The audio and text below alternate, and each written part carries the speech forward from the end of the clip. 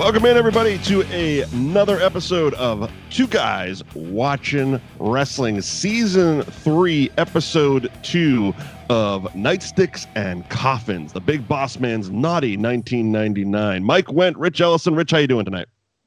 Mike, I got my leather Harley Davidson cap on backwards. I got some jean shorts on. I'm just here to say goodbye to my friends and piss and moan the whole episode. It's fully loaded. Are you ready for this? I was just a podcast host. I am a fucking podcast host, JR. I'm saying goodbye to my friends. I just want to say goodbye to my friends as they left. Goddamn right, it was 5 years ago, JR, and I got punished. Sent to my room. Didn't win King of the Ring. I got to had to have some farmers put my face in pig shit. Goddamn, JR, I'm edgy now. Got fucking curse. I love that we got that on Heat. They fucking put that interview on Heat. Yes. Like that shows, like, watching, because today we're covering Fully Loaded 99, and obviously the Sunday Night Heat that aired right before Fully Loaded 99, because Sunday Night Heat used to be what we know now as the pre-show, or whatever it's called. Is it still the pre-show? Is that what they're calling it, or is there some cool name behind it? I know it was like at one point the Mountain Dew Spectacular or some shit, but I think they call it like the was it the Sam Rothstein Aces High fucking the bullshit. The Sam Rothstein Dancers. Aces High, fuck yeah. Anyway, yeah, it used to be Sunday Night Heat, so we're covering that. And watching this, my overall feeling all the way through Fully Loaded 99, right up to the very end, was goddamn, the show was just so much better back then. And we were texting as we were both watching it back and forth, and it's like, I'm not talking about the in-ring wrestling, because I will say that the in-ring work of today's wrestlers is much more athletic. And if you are into that stuff, better. But back then, the show was just fucking better. Like, it was just more, like, I was thoroughly entertained for the last 3 hours that I sat and watched that, and like thoroughly, top to bottom. Storylines I knew nothing about, I completely forgot about, and there was a few where it's like the match ended, I was still trying to figure out what the hell happened, and they were already on to the next thing. I'm like, I don't fucking care. I'm in on this one now. It's like, wait a minute, who's Val Venus fucking right now? Oh, D'Lo Brown's here. Okay, great. Well, fuck it. It's like, I don't care. This was definitely ADD television with no Ritalin. I mean, that's what the Attitude Era was, and it's funny because, like we talked about last week, you know, we were both like target demo for that. You know, we were right in that age bracket that this was so. Speaking for myself, so my jam. Like I was all in throughout the entire Attitude Era, and as you know, now watching it back in 2021. It's like you have to almost relearn how to watch TV like that, because now everything's so drawn out and so fucking slow. And it's like you watch today's, you know, Raws or SmackDowns or whatever else. There's, you know, 27 hours per week of wrestling, and most of it is fucking recaps. You don't get recaps in this. Like I said, I'm still trying to figure out what happened at the end of one match, and I'm halfway through the next match. I'm like, holy shit, I've missed everything. Like there's like you got like. I think a video package for like 3 matches on this show, and they were the ones with like the bigger storylines. It was like the DX one, the Rock one, which putting those 2 matches back to back was a massive mistake, just because it was a lot of. I felt like the DX theme song was just on a loop for about a half an hour, and then the Austin one, you got obviously the Austin McMahon recap, but the rest of it was like, let's just keep fucking rolling, man. Let's keep rolling. JR will explain it or he won't. It won't matter. Let's just keep rolling. But yeah, so that's my overall thoughts before we start really getting down to nitty gritty. Rich, how was your overall feeling of this? So this, I've said it before, this was probably Attitude Era wise my favorite pay-per-view. This is a guilty pleasure of mine. I've watched it multiple times just on a whim. I just feel top to bottom super entertaining. But watching it through this kind of perspective where we're kind of reviewing it and talking about it. Like actually paying attention. Kind of nitpick it, you know? Yeah. Kind of nitpick on some things. And I agree 100%. Having those two main event matches back to back probably took a little bit of steam out of their crowd, because if you had that Rock Triple H match in the middle and then Austin Undertaker at the end, I think it felt like the crowd was exhausted halfway through the main event, in my opinion. And I think also that could be also, like I said, it's us watching this back, watching it now in present day, because if you think about, as I'm just looking over the card, that's how they used to book, wrestling. And even going back before the Attitude Era, it was like, now we're so used to every show having like 3 main events, the whole co-main event thing. So you scatter them. Sometimes the main event opens the show. There's been some matches where, it was it was one WrestleMania where Brock was the champion. It was the one that Hogan was quote unquote hosting, and that was the opening match. The world title was the opening match, and then you got another. And I think it's also because there's 87 championships that are all defended on damn near every show, or at least at WrestleMania and stuff. So you get a lot of those. They have to scatter them, and there is that feeling of you want the crowd to go up and down and up and down. But if you look at this, the matches and the cards were definitely booked as in an old school way, where it's like, you got your opening curtain jerker match. It's going to be, fun, a little bit of high energy stuff. And then it's like, here's the mid card, and then here's the main event. And the main event comes at the end of the show. And that's usually where you found your championship matches, or at least the whole title picture at the end of the show. And that was what these 2 main events had. Yeah. But good stuff. Fucking good stuff, man. God, I forgot so much about the Attitude Era, because I just I know I mentioned it last week. I've periodically gone back and just watched random episodes, but usually they're the ones that always stuck with you. Like I mentioned last week, the whole that run that Austin had, where he put the cement in the Corvette. He took the one where he took McMahon hostage is still one of my favorite episodes of Raw ever. Like I can watch that and still laugh. Bang 316. Yep. Yeah. Bang 316. Bang 316 says I just pissed my pants or something like that. And it's like, I watched that maybe, I don't know, 6 months ago. I was making dinner, needed something to watch for, a quick turn. And it was just like, it's still fucking funny. Like that's the thing about going back and watching this Attitude Era stuff that I found more than like current day wrestling. It's not the shit on current day wrestling. It's just probably more me who has changed as a TV viewer. It's funny. Like it was like I sit here and laugh at, again, it's like, and not like I'm laughing at it, but it's like the comedy that they're doing. It's like, oh, this shit is actually really funny, genuinely. And you're 100% right. They do backstage skits, vignettes, whatever you want to call it, to try to be funny.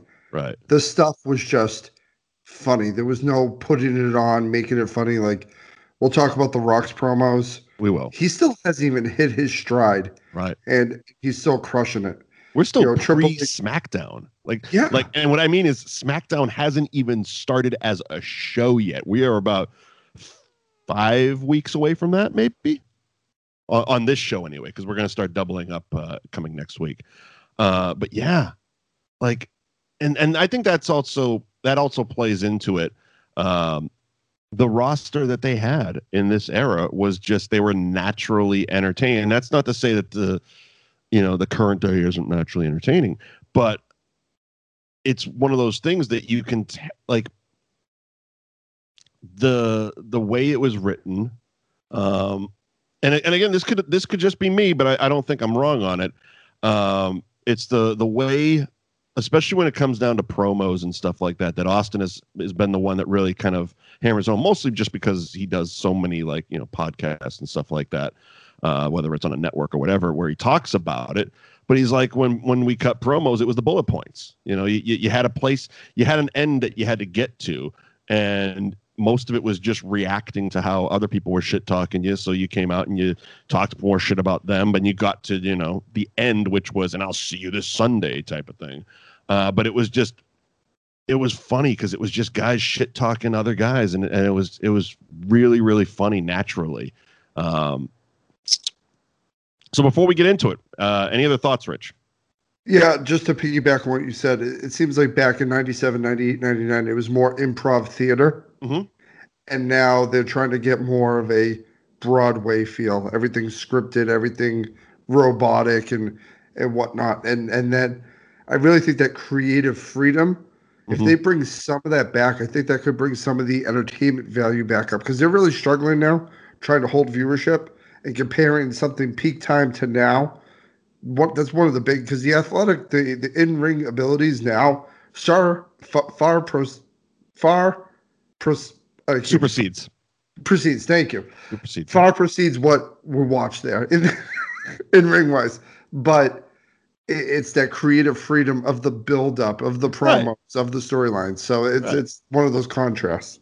And to me, I think that's why I kind of hold on to that shit a little bit more is because, like, you know, not only what we're doing here on this show, Two Guys Watching Wrestling, but also just how I've enjoyed as a viewer of the program and the genre of entertainment. Like, I never took anything away from the athletic side of any of these guys. And you know, we've shit on show, you know, just go back and listen. We've shit on shows, but especially the last series we did on WWE CW, we never really talked about the in-ring work. And that was why a lot of it became almost kind of redundant because the in-ring work, the matches were really good. It was just the entertainment value that wasn't there because I don't look at it. It's not like wins and losses don't matter to me. You know what I mean? Tell me an entertaining story. You know, if my favorite guy loses, he better lose in some kind of dramatic fashion. Therefore, I want to watch next week so he can get his come-ups and all that shit. And that's what they did. Like, even ending this fucking pay-per-view, the pay-per-view didn't end with like an ending. It was like, well, you better tune the fuck in tomorrow night on Raw type of thing. Yeah, there was an explosion at the end, which we'll basically get to. But yeah, let's start off with talking about Sunday Night Heat. Now, okay, right off the bat, if I remember correctly, Sunday Night Heat started as an MTV vehicle that switched to USA. I think it was. I mean, I could be 100% wrong, but I'm pretty sure it was always a USA thing. I just think it was one of those. Because of the tie-in. What you might, I don't know. I want to say it was. Oh, I don't see Sunday Night Heat anywhere on my thing right here. Let me see. Sunday Night Heat. You might be thinking, and I could also be wrong about that. You could be thinking of Shotgun Saturday Night. That was a Fox thing. Nope, fuck me. God damn, Rich, you're right again. Wow, that happens. Well, no, actually, nope. Wait. It was originally on the USA Network. It started on August 1998. In October of 2000, it went to MTV for 3 years. All right, so it was backwards. It was USA, then MTV. Yeah, and then it went on to Spike or TNN, whichever one it was at the time in 2003. And then in 2005, it went on WWE.com. Apparently, it ran till 2008. Fuck me, I didn't know that. But yeah. Wow, holy shit. Yeah, right. Heat. Right off the bat, holy shit did they use strobes back then. Oh, my God. I almost swallowed my tongue twice. I was having such a seizure in the opening of Sunday Night Heat. Like, because I'm sitting here watching it at my computer. So, it's shorter than my forearm distance, my monitor here. And I was like, I actually had to lean my chair back and be like, holy shit, that's going to hurt. Like, again, I'm an old man. That's going to hurt my eyes. This been told for I don't know how long. Don't sit too close to the TV. It'll hurt your eyes. Now I got two of them sitting right in my eyeballs. But yeah, a lot of strobes. A lot of fucking strobes. Also, the font. They used a lot of lowercase letters mixed in with capital letters. The font was crazy. Yeah, it was. And I think the point of Sunday Night Heat, especially on pay-per-view nights, was just to show all the wrestlers arriving to the arena in their sweats. Undertaker in his sweats. Undertaker just looked like he just rolled out of bed. He's like, oh, fuck, I gotta go to work. God damn it. Paul, get my bag. I don't feel like getting dressed today. He didn't even button his shirt. Like, give me one button. Show me something. Give me one button. The fashion back then, it's like, oh, I mean, look, historically, the history of wrestling fashion has always been absolutely ludicrous. And I don't think I'm going out on a limb by saying that. I mean, these are guys that wear spandex and cowboy boots and fanny packs and think it's a look. But when they hit this Attitude Era run, holy shit. And again, as someone who was in their late teens in this era, I was just as big a douchebag with fashion as the rest of them. I'm not going to sit here and pretend I didn't have one of those ball chains like Draws wore. Yeah, fuck you. I ball bearing thing. Yeah. The balls I had one. Or bicycle chains as necklaces. Yeah, we were dicks back then. I mean, fucking big, like bag, like not even, I wouldn't even say baggy jeans. I mean, I can say Jenko to you because you get it. But for those that don't, just fucking Google Jenko jeans. I mean, they were basically a tent from my waist down. It's like, here's a tablecloth that splits in the middle. We call them pants.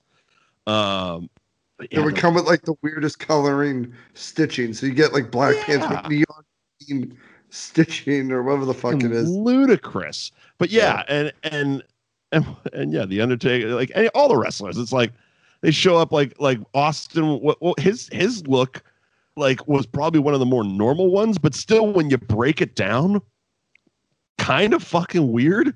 The jean shorts with the combat boots, like that's not a look that was like, he made it popular. Like there was more than a few kids that wore that look in the summertime because it was Austin's look in those late 90s, where it was like, jean shorts and these weird fucking mesh combat boots.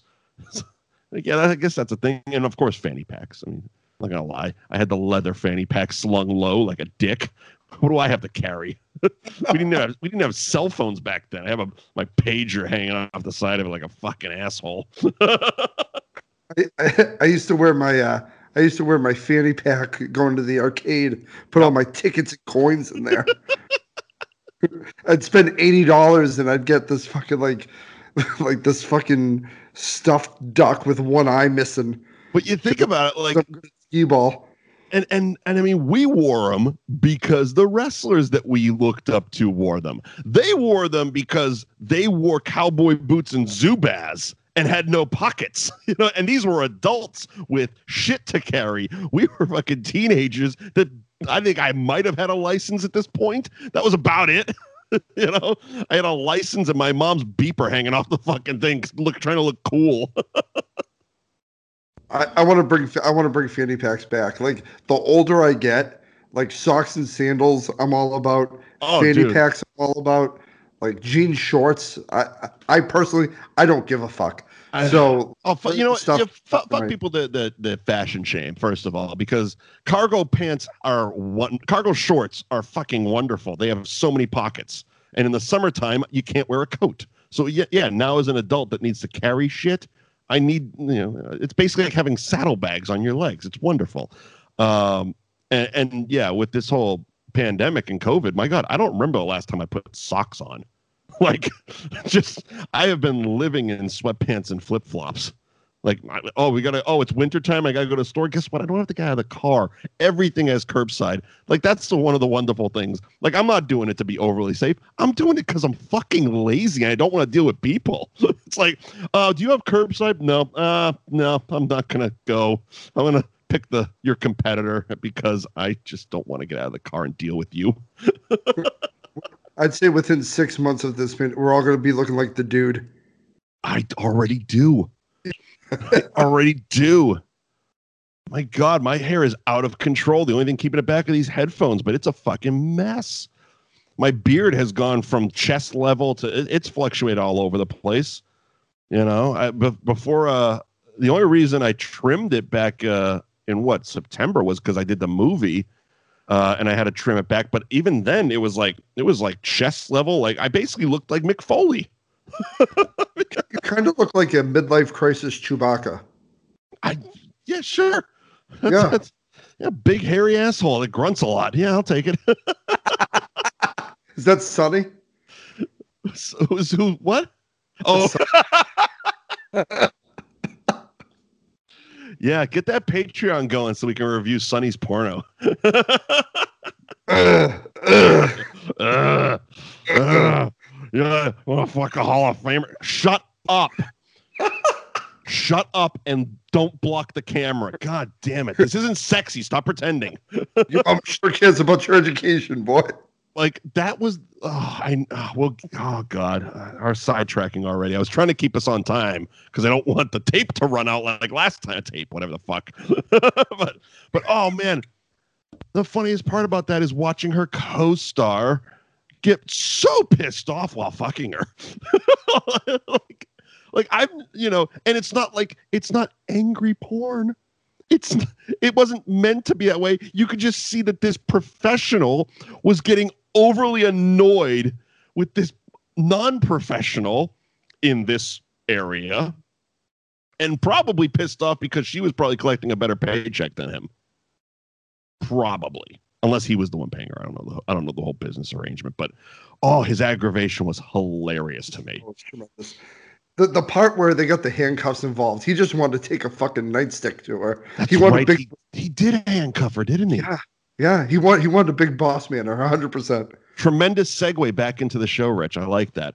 Boss man, nightsticks, and coffins. Big Boss Man's Naughty 1999. All right. And he is on this show, which I got about halfway through Fully Loaded. I'm like, is the Boss Man even on this fucking show? Like, look, I know we shoehorned this fucking gimmick in to do late 90s fucking Attitude Era, but come on. And he is on the show. And he has a hell of a match, actually. It was definitely up. Like, like I said, I was entertained for 3 full hours. I don't get that anymore. I just don't. Even Sunday Night Heat was entertaining, even though the matches were like 45 seconds long. It didn't matter. He's a fucking game, JR. I want to say goodbye to my friends, JR. It put a hole in my fucking stomach, JR. I'm the Kevin Nash, Scott Hall, Shawn Michaels. Meanwhile, Xbox over there like, what about me? I was in the click too, guys. I'm talking. Shut up while I'm talking. It was so good. I don't have a rundown on Heat. I got just the pay-per-view, so you're gonna have to lead us in here. Yeah, so I can probably review Heat and maybe. I watched it, so once you started saying stuff, I'll remember. I just have the matches in front of me. Well, first, Michael Cole calling Heat, which is I love me some Kevin Kelly. Me personally, I love Kevin. It doesn't get more late 90s than Kevin Kelly and Michael Cole calling the pre-show. No, not at all. So opening match, we have Val Venus against Joey Abs, jumping Joey Abs. Mm-hmm. With the posse. Yeah, with the posse. Tess shows up. Andrew shows up. And the win for Val Venus with some sort of power bomb. Mean Street Posse tries to help out with some chairs. That big goof, who was that? Pete Gas almost threw his chair and hit Joey Abs in the face. So we got to work on the chair gimmick here. It's and that's that scene from Beyond the Mat when they're watching the dark match, the tryout match, and the fucking guy does some move, and all of a sudden everybody winces, and Vince's like, "Oh, I think we better work on that, pal." It's like Pete Gas hurling a chair across the fucking arena. It's like, "Hey, pal, you're not Rob Van Dam." That's not a hammer, Thor. Relax, okay? Relax, buddy. So after that 45-second match, we get into a recap of DX on DX crime. Now, just to kind of set the stage here, the good guys just want to be DX for the sake of pointing at their crotch and telling people to suck it. The bad guys want it for the dollar bills. Now, what is never said, because I don't know. I don't think they were doing it at this point. Maybe they were, maybe they were not, but they definitely were, because DX is breaking up here. But nevertheless, I don't think they were coming out and letting it be laid out in storyline fashion. But I find it really funny that the potheads don't want to have anything to do with the money. They just want to be cool and chill out and fucking, we just want to be about the attitude, man. And the other two who aren't potheads are like, no, this is a 7-figure thing that we're fighting over here. I don't care if you want to, say suck it and get girls to show your tits. We need money. Just an observation. So the interview was JR with the good guys, King with the bad guys. I don't know how they picked those combinations, but Road Dogg bringing up about buckets and ducats and crumpets, and the Road Dogg was off his game tonight. Yeah, all over the place. Like when we get to the match, we'll talk very little about it. But he was off his game tonight. China lets us know that they can have the loyalty, we'll take the cash. And then Billy Gunn says a sentence, laughs, says another sentence, laughs, points at his crotch, laughs, and then that's it. Hey, King, like my dick? It would sound like a lot like, X-Pac, I'm going to get you in the ring and fight you. Suck my dick. Sometimes they just try shit out. It doesn't work. It sounded good in the mirror.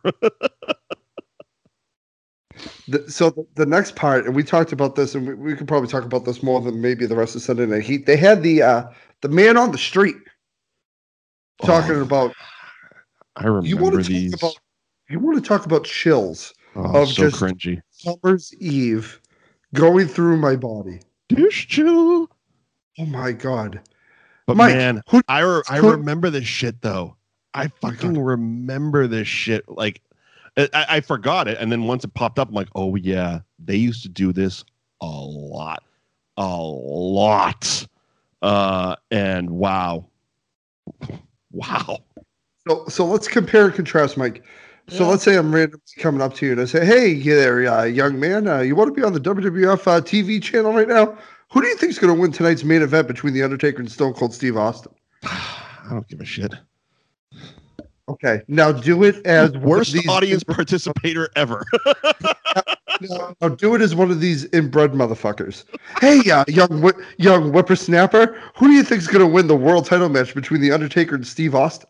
Well, it's definitely going to be The Undertaker, you see, because The Undertaker's dead, and dead people don't bleed. And it's a first blood match, so if he bleeds, he's definitely not dead. And they've been telling me for 30 years that he's fucking dead. So he's dead. Undertaker. Rest in peace. I don't know. I was trying not to do Taz in that one. It's the bottom line that Stone Cold's going to win because he's going to do the stunner and he's going to, McMahon's a bitch and yeah, that's the bottom line with my fucking stupid hat. Here's the thing. We're allowed to make fun of this because we took part in all of it.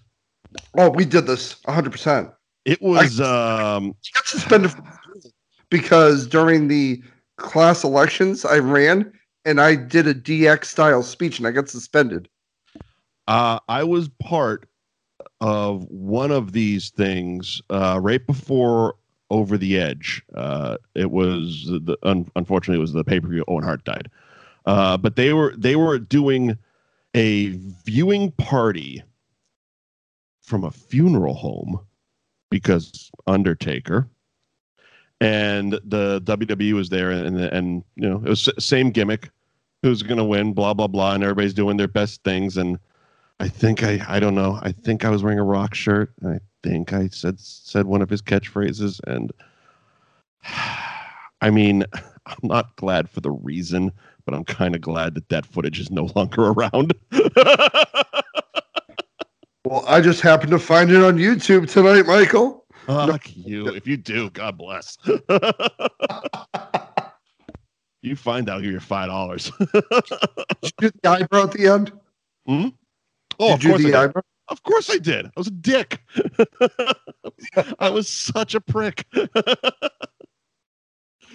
Okay, so that happened. To happen twice, we just lumped it into one thing because I don't want to talk about it a second time because I kind of want to purge it from my memory. Yeah, moving along. speaking of purging, we see Meat in the back. Well, we don't at the moment. What we see is Terry Runnels getting dressed. And I'm like, yes. Like, all right, what do we, and she's like talking to herself in the mirror, but clearly talking to someone about like not performing well and blah, blah, blah, blah. And I'm like, because I remember last week you said something about the Terry Invitational tournament. And I was like, wait, we haven't got there yet. We haven't seen the setup. We haven't seen any of that shit yet. And then the camera pulls back and she's talking to Meat. And I'm like, oh, that was this. And literally just JR goes, apparently Meat is her sex slave. And it's like, wow, that's right. We did this. Okay, 1999, all in. So Meat is exhausted. Terry apparently just fucked his brains out, and as you do. And him coming to the ring just looking all kinds of haggard shit. Jacqueline's there for moral support, I guess. I guess she was. They're pretty mean sisters. Of course, you may even want to call them PMS. PMS. Now, has Ryan Shamrock joined or and left, or has she not shown up yet? Where's the PMS timeline? I need the PMS extended universe here. So in this cycle of PMS, we're post Ryan Shamrock. She was there for a hot minute, but no, the PMS duo of Jacqueline and Terry Reynolds are just running roughshod over the WWF. Over Meat's dick. They're beating Meat everywhere. He's sweating as shit. He's a mess. I don't know if they just dumped all kinds of water on him, or if they're just like, "Hey, buddy, go up and down every stair in this arena." A little bit of both. He was a sweaty motherfucker. Now he's going to fight the Godfather. Yeah, so we come to the ring. The whole way down, Jackie and Terry are just berating Meat. King is doing King stuff. JR, as I said, had the classic line of apparently he's a sex slave.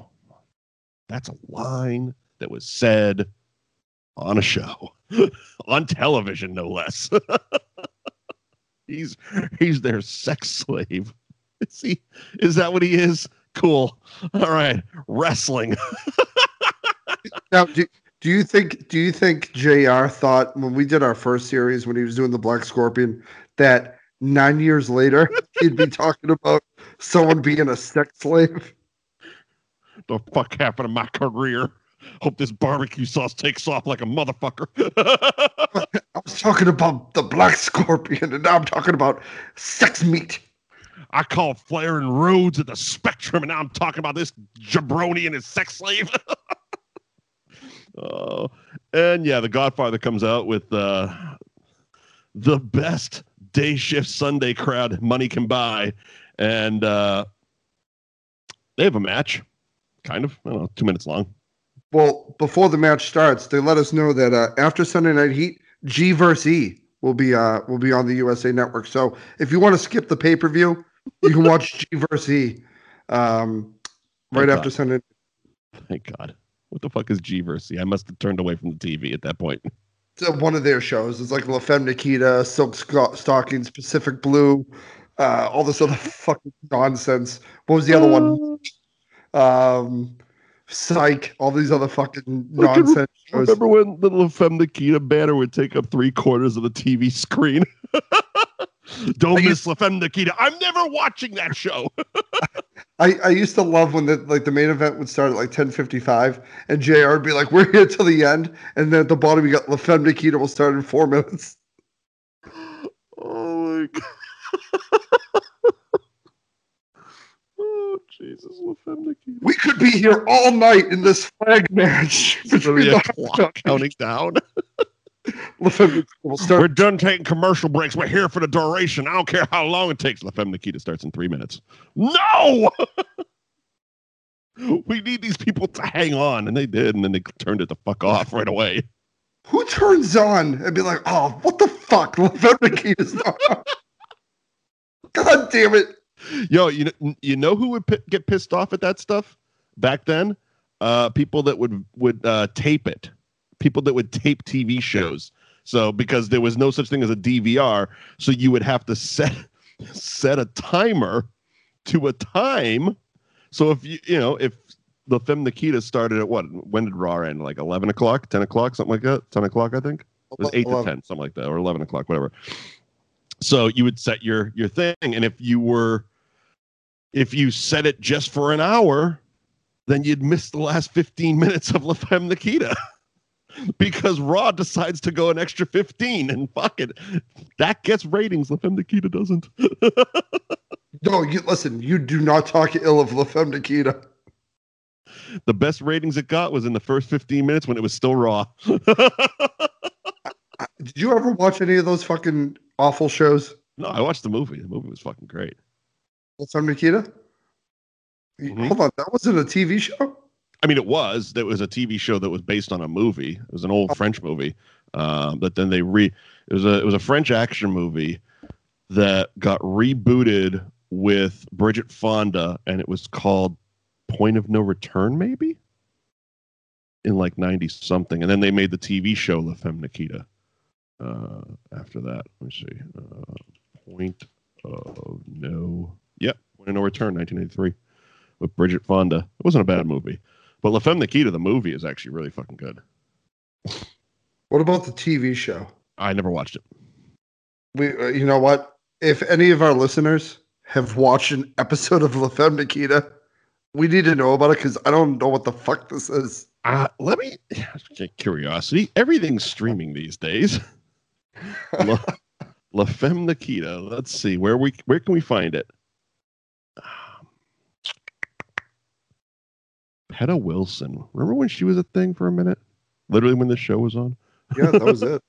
I think she's selling furniture, Jordans now. All right, so you can. It looks like you can buy episodes for $1.99 on YouTube. Is that right? Yeah. Yeah, buy episodes for $1.99 on YouTube. It doesn't look like it's streaming for free anywhere. I mean, legally. Streaming.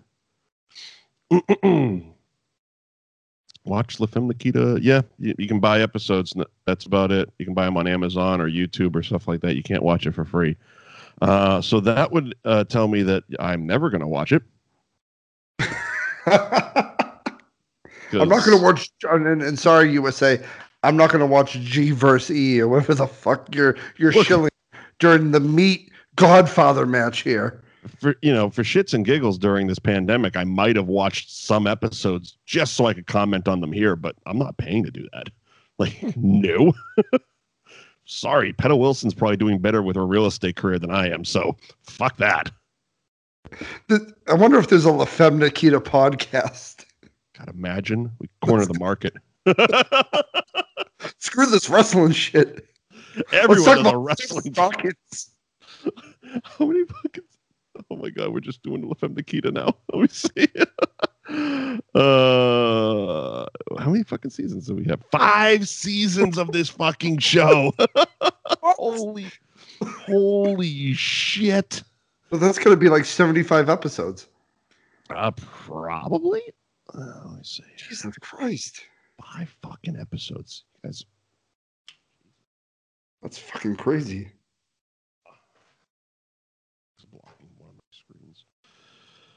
La Femme Nikita, how many original episodes ran? 5 seasons, 96 episodes. 96 episodes. Mm-hmm. That fucking happened. And see, this is why I feel like we're one of the best ones podcasts out there, because we just talk about anything and everything except what we're supposed to be talking about. Just for reference, so you can put a nice we'll put a bow on this one. But a show that's actually worth binge watching that you can because it's on Hulu. I just finished a re-binge of Sons of Anarchy. So I said La Femme Nikita had what, 96 episodes? Yeah. Sons of Anarchy, which is a great fucking show, 92. They made more episodes of La Femme Nikita than Sons of Anarchy. Yeah, but let me ask you this: Seems criminal. Let me ask you this: did Clay die in La Femme Nikita? Fucking better well have. I'm pretty sure he did. Oh, I wonder how Opie's working out on La Femme Nikita. He's laying pipe. Speaking of laying pipe, let's get back to meat. Yeah, meat and Terry Reynolds and getting that dick.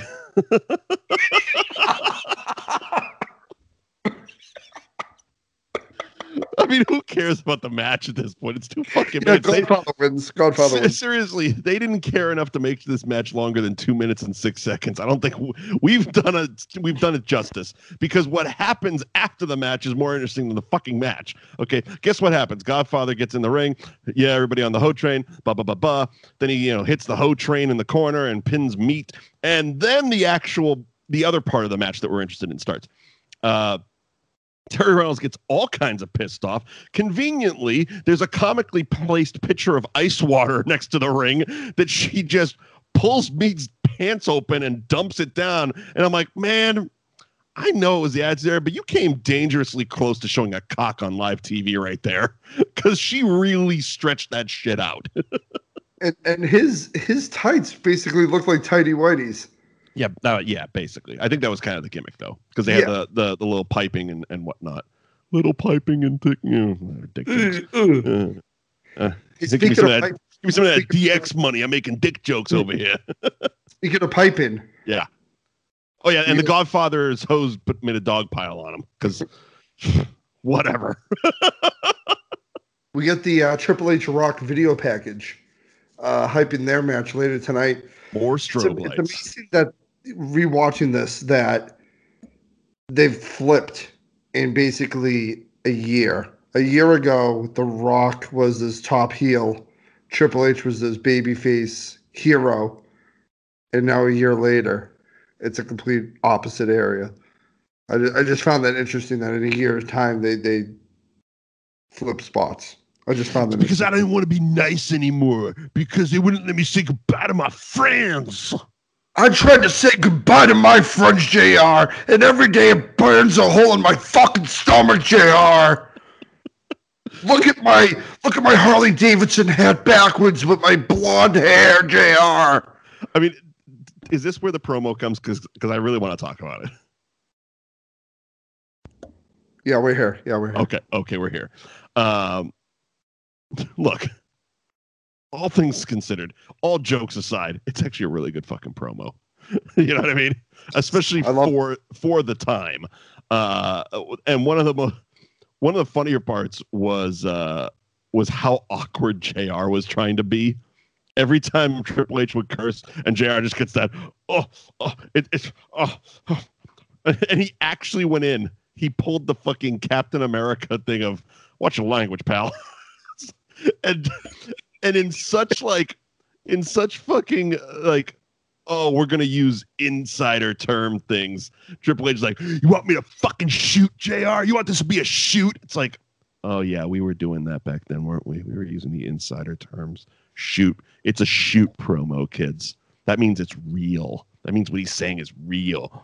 Yeah, JR, I'm going to break kayfabe, JR, because you didn't let me say goodbye to my friends, and every day it burns a hole in my fucking stomach, JR.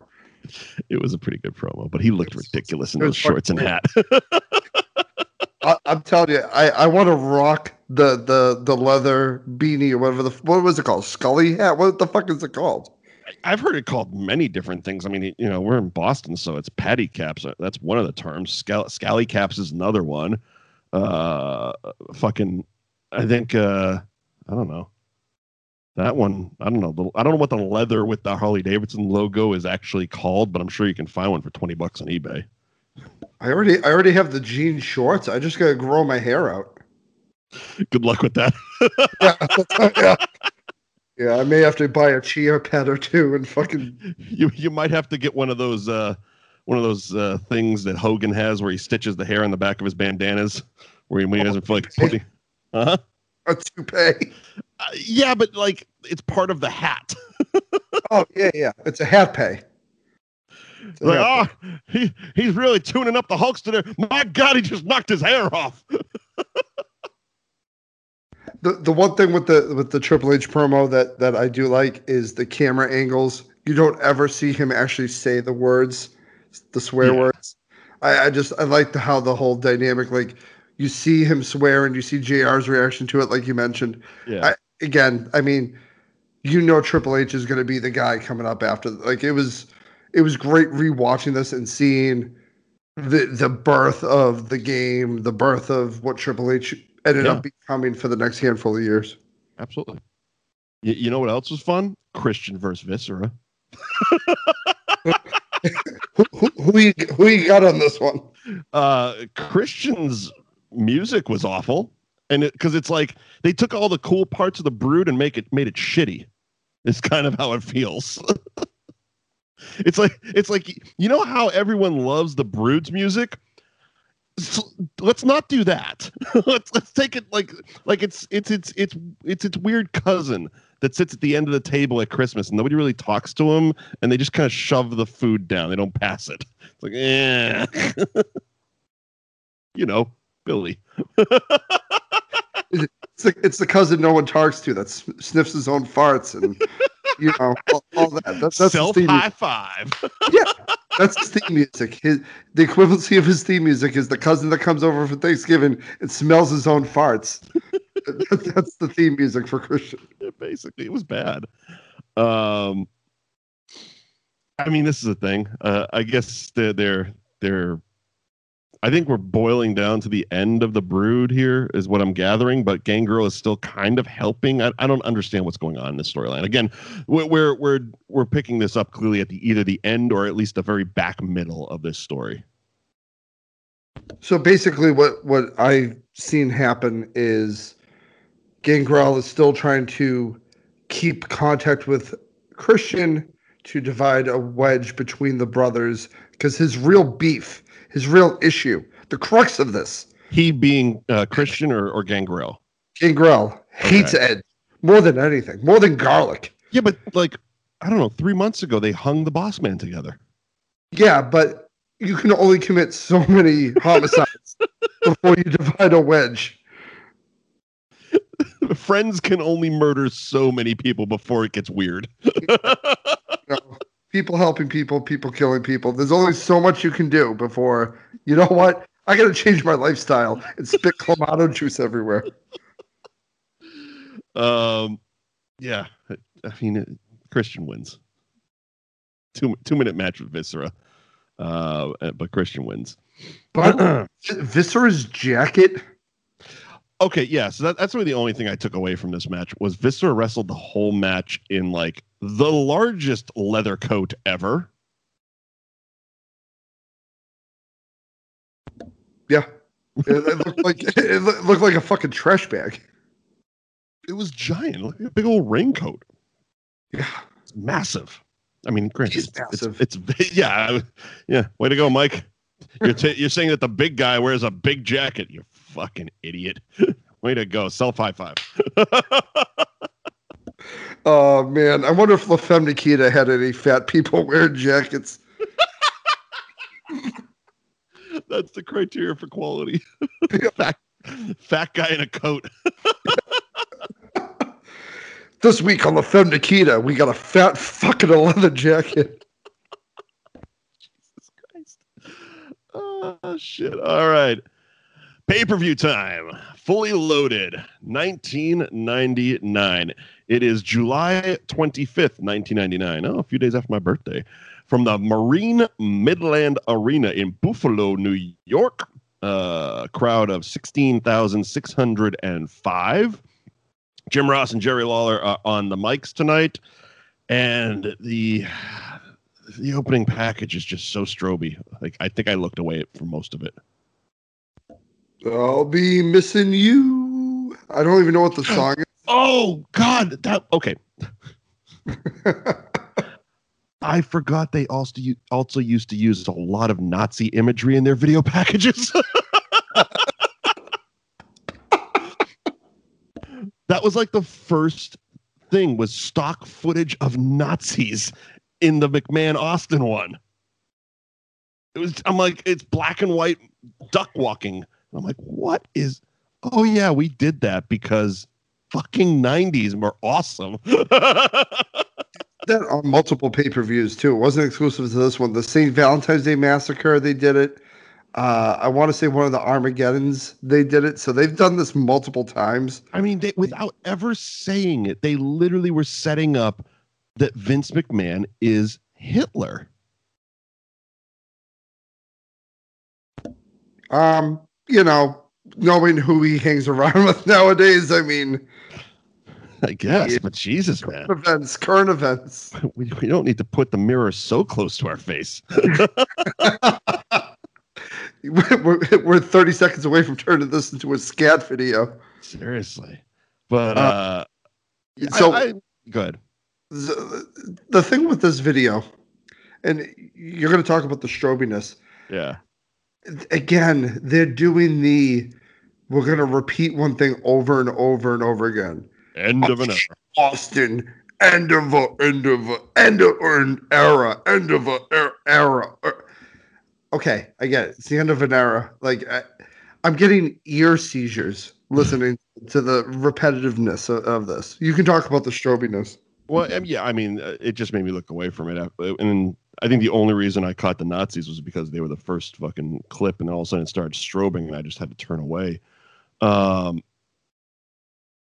yeah, we also forgot to mention in Heat that The Undertaker, after showing up in his pajamas, attacked Austin and busted him open. So because their match, obviously, for those of you that didn't catch it because of the end of the era stuff, I know I missed a lot of it, is a first blood match. So they've been going back and forth, Undertaker and Austin, for weeks now, just cracking each other open like fucking melons. And The Undertaker found Austin. I think he was doing an interview with the Rooster or something, and just popped him on the head, bleeding. Austin bleeds a lot tonight, and this is just the first part of it. So that interview, Mike, was actually with JR, and JR did like the worst. Steve, watch out! Oh, so he gets, when they're interviewing, The Undertaker comes behind him and clubs Austin. As soon as like the impact point is made, and JR's like, "Oh, Steve, watch out!" Too late, pal. What are you doing? Too fucking late. Down. What are you doing? Yeah, too fucking late, JR.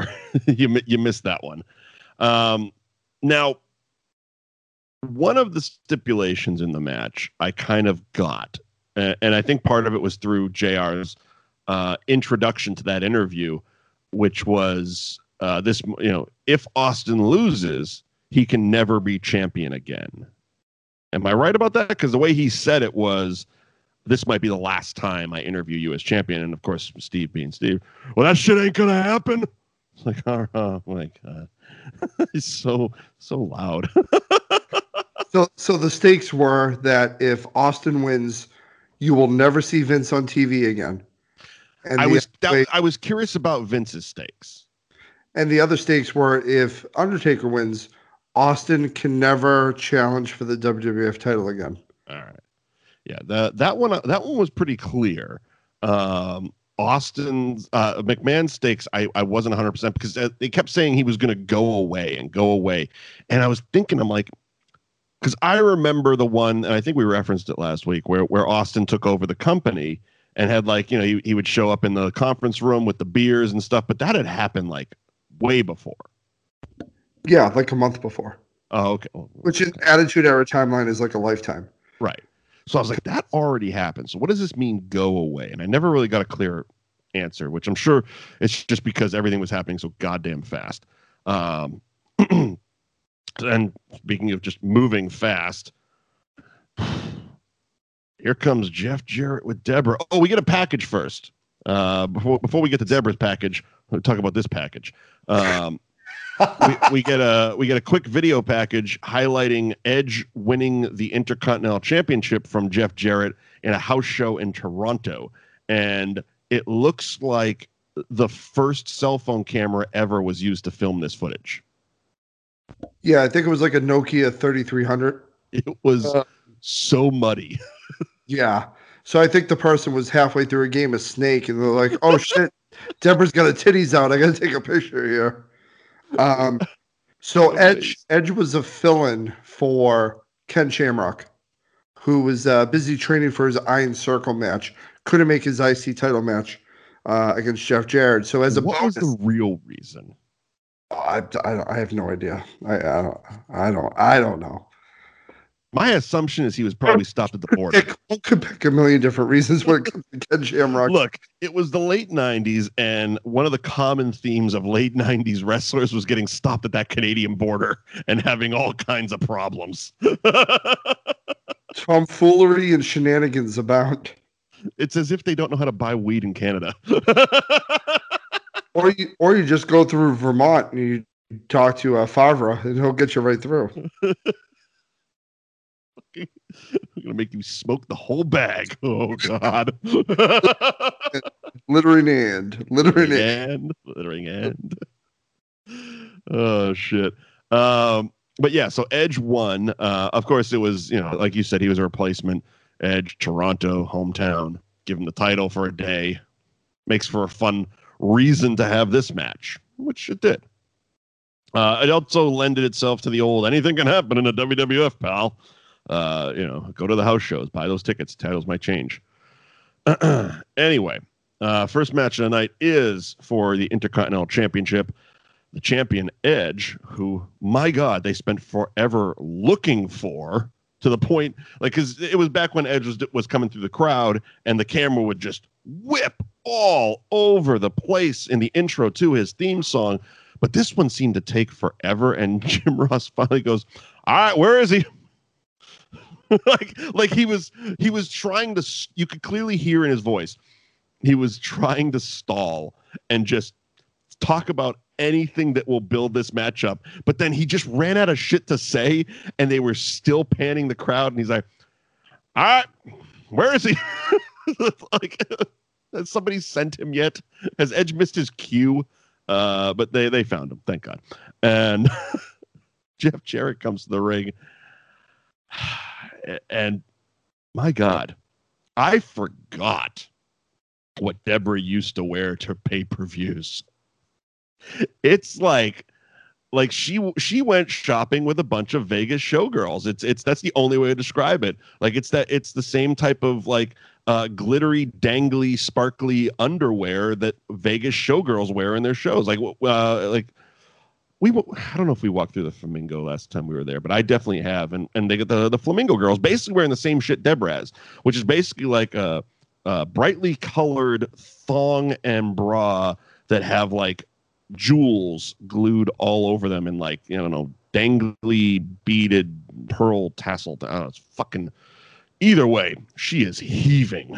Holy shit. Heaving. Greased up and heaving. Greased up, tan, and heaving. Holy shit. You forget things. Like, it's been years since we watched this stuff originally. And it's like, my God, I forgot she did that. And now that I saw it, I'm like, oh, yeah, she did that every pay-per-view. Because you remember Deborah from the weekly TV, where it was always the very short skirt and the very tight blazer look with the one button so she could easily just pop it open. But then it's like, oh, yeah, at the pay-per-views, she just wore next to nothing. But, an open blazer because we're keeping it classy. It's like business casual. Business casual. So this is where I call bullshit. I have 6 different Heffenweisers. Call it tasting, and it's classy. Fuck off.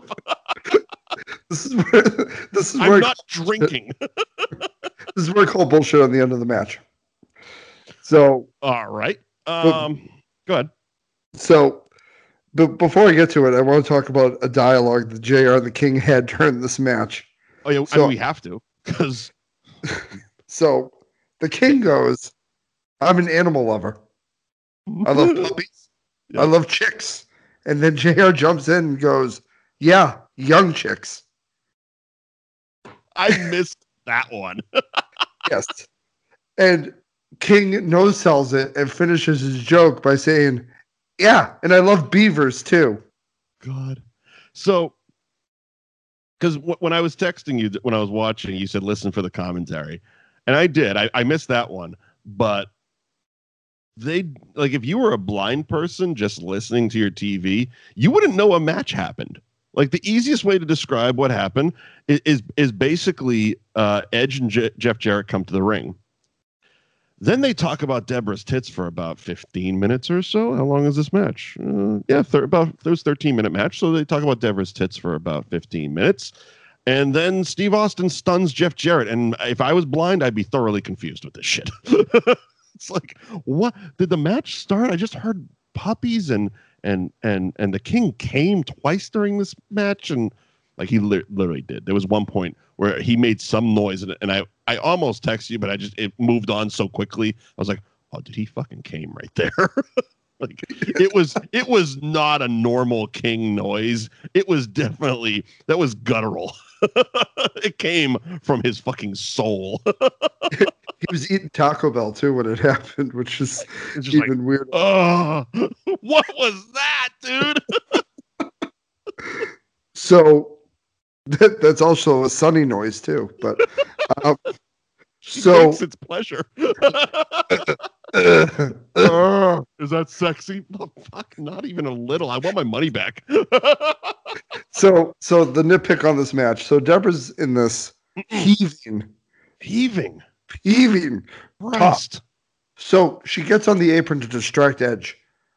Buddy, what are you distracting? I'm seeing everything I'm seeing. Well, that was the funny thing about her pay-per-view get-ups is at the very least on the TV show, she kept the one button closed. So when she got on the apron, it was pop the button and she's there in her bra. Even though the TV outfits didn't leave much to the imagination either. But yeah, this left nothing. Like, what are you distracted by? As you said, it's like she's looked this exact way since the moment she came out that curtain. But, you know, you got to keep the gimmick up and, you know. Jeff Jarrett's got to play the hits, man. So if he doesn't have a guitar, he's got to have a chick on the apron. It's what it is. So he wins the match after Gangrel comes in. Yeah, Gangrel has stuff to do with this too. And Christian came down, I think. Okay. Oh, so okay. The lights went out. And they started. Yes. Started the red strobe light like it was going to be a bloodbath, but you could clearly see Gangrel and his puffy Seinfeld shirt beating the shit out of Edge. And I love the fact that it's like, it's so clear that it's Gangrel. Who else looks and dresses like that? But still, the commentary being commentary, keep up the gimmick, pal. JR's like, wow, someone's beating up Edge. Who is that? And it's like, well, I don't know. Maybe the other vampire in this company that wears those frilly white shirts that you can clearly see. Anyway, I digress. No bloodbath because Christian makes a save. But there was I guess he tried and because there was like a pool of blood like 50 feet away from where they were fighting. So I don't know. Did a fan just vomit or something? What's happening here? I think it was because Deborah didn't have pants on. No. Jesus Christ. No, that was the viscous fluid. Yeah. Yeah. So I guess he must have tried. He tried to bloodbath him, but he clearly couldn't see in the dark and missed. And Christian came down for, I don't know, a save maybe. And then there was more Deborah on the apron, shenanigans. Jeff Jarrett gets the win. First title changes hands. Jeff is the Intercontinental Champion again. And like a wild chicken with his head cut off, glass breaks and hauling ass down the ramp. Fuck this son of a bitch. Maybe cost me money when he talked about the goddamn Jesus thing. I don't forget shit from 97, you son of a bitch. Like, he hates Jeff Jarrett. Steve Austin fucking hated Jarrett back then because that opening promo when he first got to the company where he just buried the Austin 316 shit. So every time I see these two in the ring, I always think of that. It's like, yeah, Jeff, you're never going to work with Steve, but he will occasionally run to the ring and just smack you in the mouth and treat you like his bitch. And steal your girlfriend. That's right. He married Deborah for a hot minute, too. Who do you think came out ahead? Yeah. Yeah. Who won this battle? He's going to be Gio Double N. God. Dude, you got legitimately fired on national TV. Like, not like fake fired. God. But but all's well because wrestling forgets. We don't. We don't. Surprisingly. Weird. Yeah. Say what you will about Vince McMahon, but Christ, he hires everybody that fucked him over back. Seems like a nice guy. I'm waiting for Ryback to come back. That's going to be for a tyrant billionaire. He hires everyone back that talks massive shit about him. Like every single person. Like Jeff competed against him. But again, I guess if you win, gives a fuck. You know what I mean? It's like, oh, he hired Eric Bischoff. It's like, yeah, Eric was the loser in that situation. Jeff started TNA. Yeah, but where did that go? Jeff was hawking gold on fucking infomercials. And playing empty baseball arenas. Anyway, he seems to be doing better now. He's a producer at WWE. So Steve Austin stuns Jarrett and I don't know. I'm going to get you, Vince, or some shit on Undertaker. I'm going to fuck you up and on with the show. Yeah, God damn it, you big bastard. I'm going to cut you open. That was it. Yeah, God damn. God damn, you big prick. I was trying to remember. It's like, holy shit. He's so like, again, it's putting yourself back in that time because watching it now and being so used to, the last, fucking 20 years of wrestling. It's like, oh yeah, they used to talk a lot more real. I guess last week I called it more violent talking. But it was real people talking. It's like, yeah, you wouldn't say some corny scripted shit if someone just attacked you in the back and made you bleed your own blood. you would call that son of a bitch a bastard and say you're gonna stab his throat or some shit. I'm gonna get your fucking blood. Anywho, we're in the back with the Freebirds. No, the Hardy Boys and Michael Hayes. Hayes, no hot dog. My God, they are wearing tight shirts and they are super 90s emo. Like Matt just sitting there with his hair over his face, like, oh yeah, man, I look so fucking cool. And again, we can make fun of it because we all fucking did it. We all thought that was a cool look. He was listening to some Eve 6 to get himself hyped up for the match. And our boy the Freebird does the whole promo. And I just didn't get it. But again, this is definitely the blow off to that whole feud, I think, or at least we're getting there. Because first of all, I mean, the promo is the promo. It is what it is. It's very standard cookie cutter wrestling promo. But I didn't. First of all, Michael Hayes calling the Hardys curtain jerkers, hilarious. That one stood out. But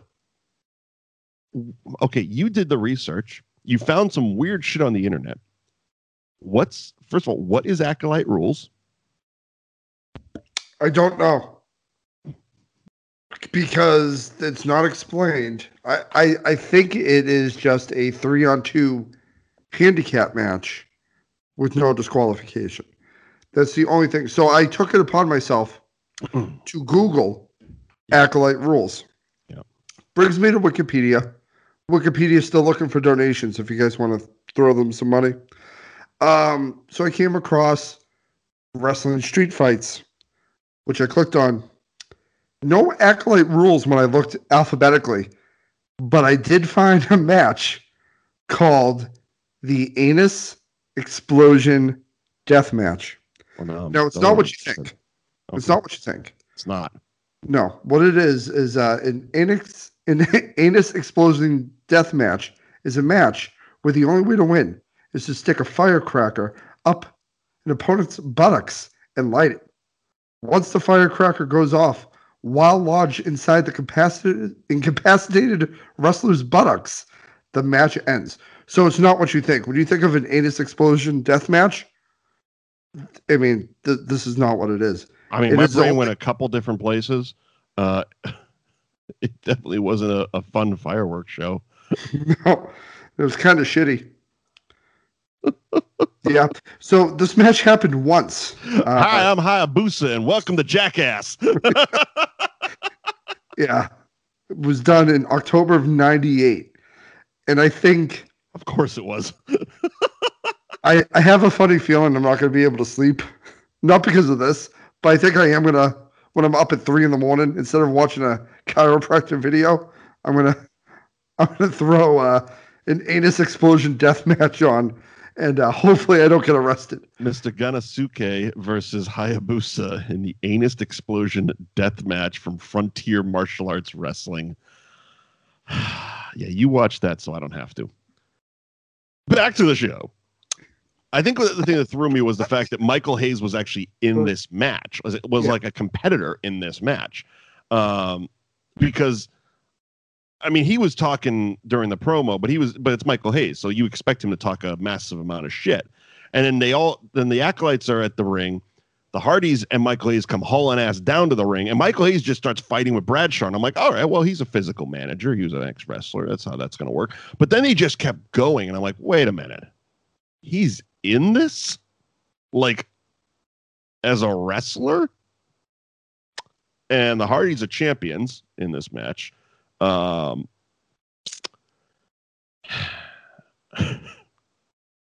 remember one of the commentary bits was you could also the microphones on the cameras are extremely close on this show. You could hear every word that everybody on this show is saying.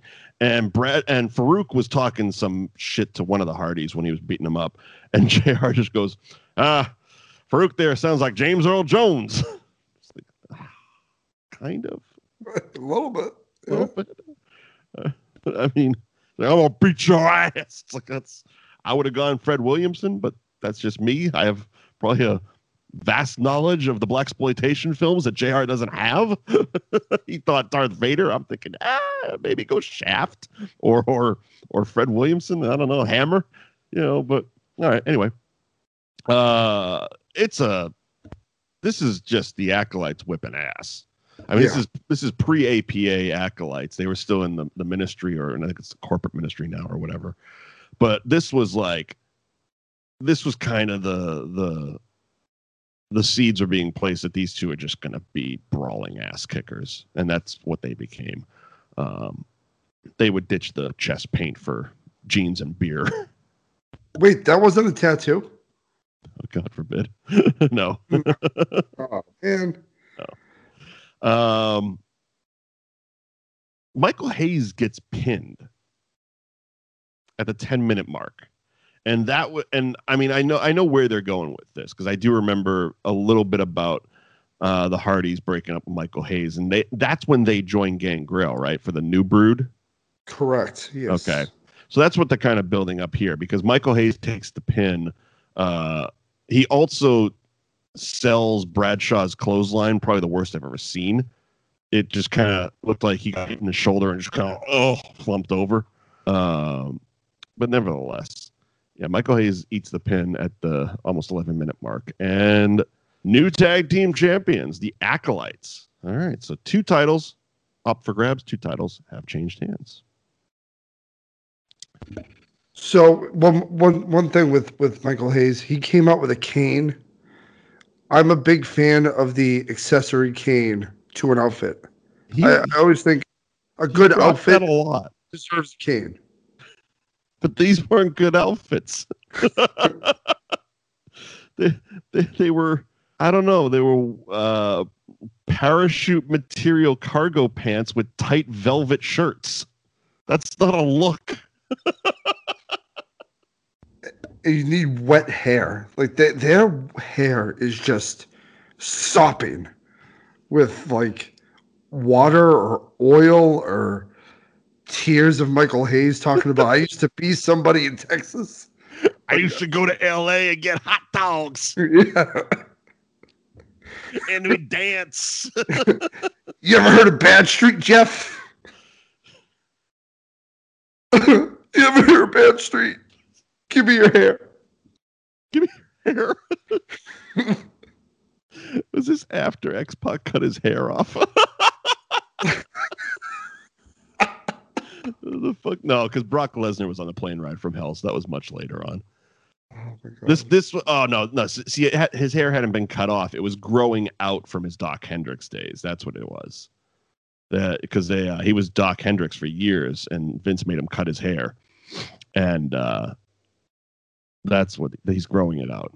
That's what we got here. Okay, the mysteries of Michael Hayes. He's a unique individual, to say the least. Yes. Out back to the back, we got Steve Austin just walking around. Where's the Undertaker? Where's that dead son of a bitch?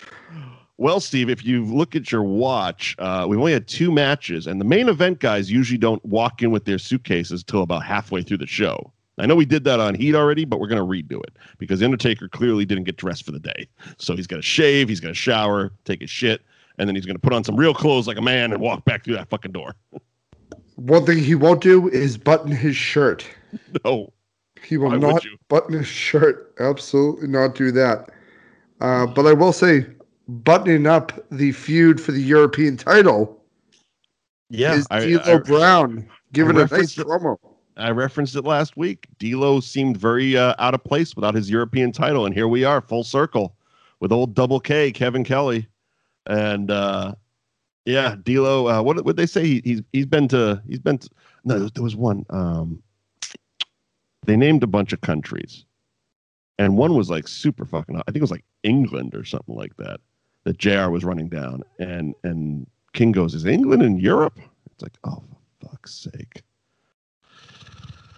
If it ain't in Memphis, he don't know what it is. Hey, JR, you know the age of consent in Europe? I'm asking for a friend.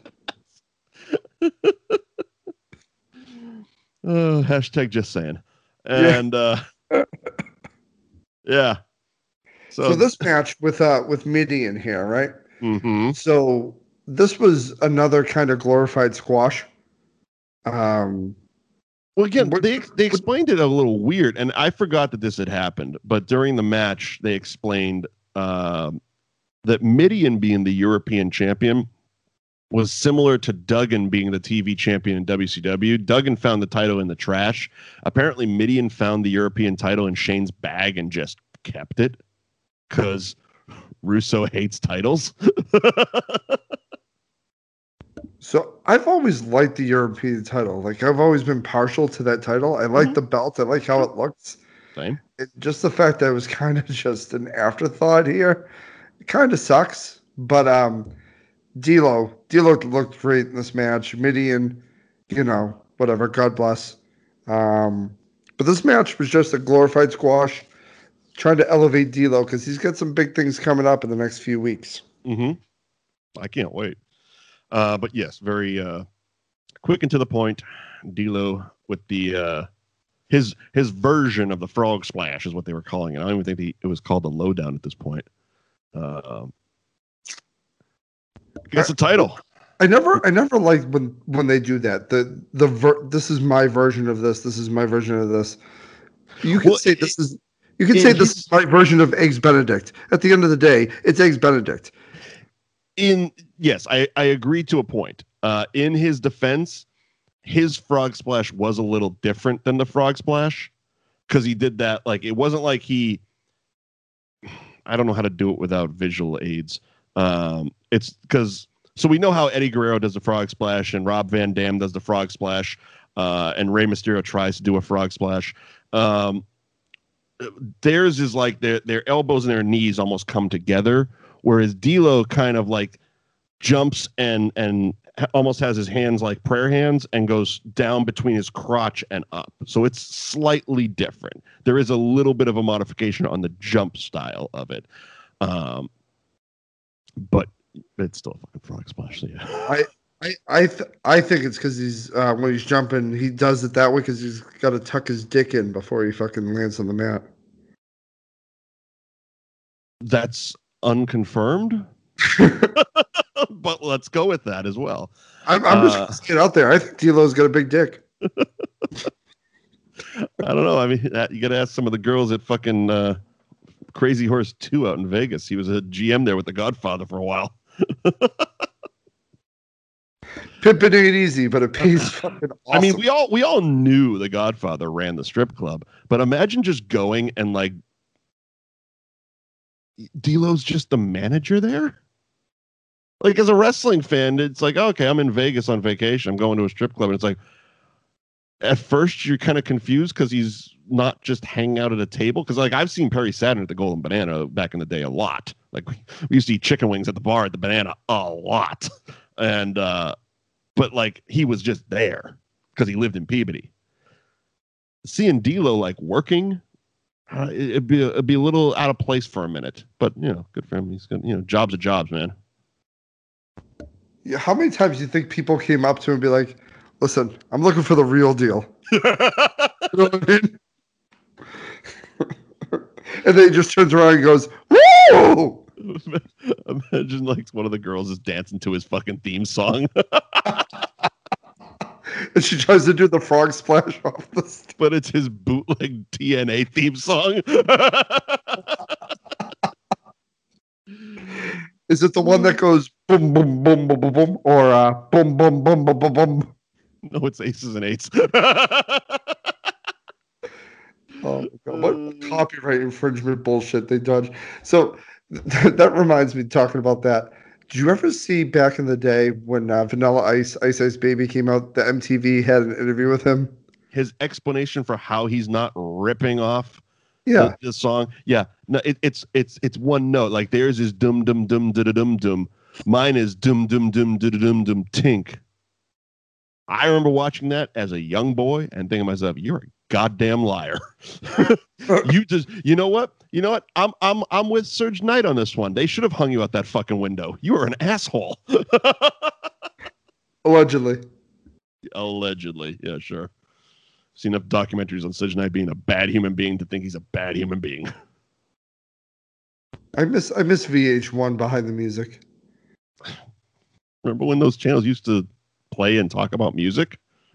Like pop-up video and I don't know, Carson Daly with Total Request Live. What was it like?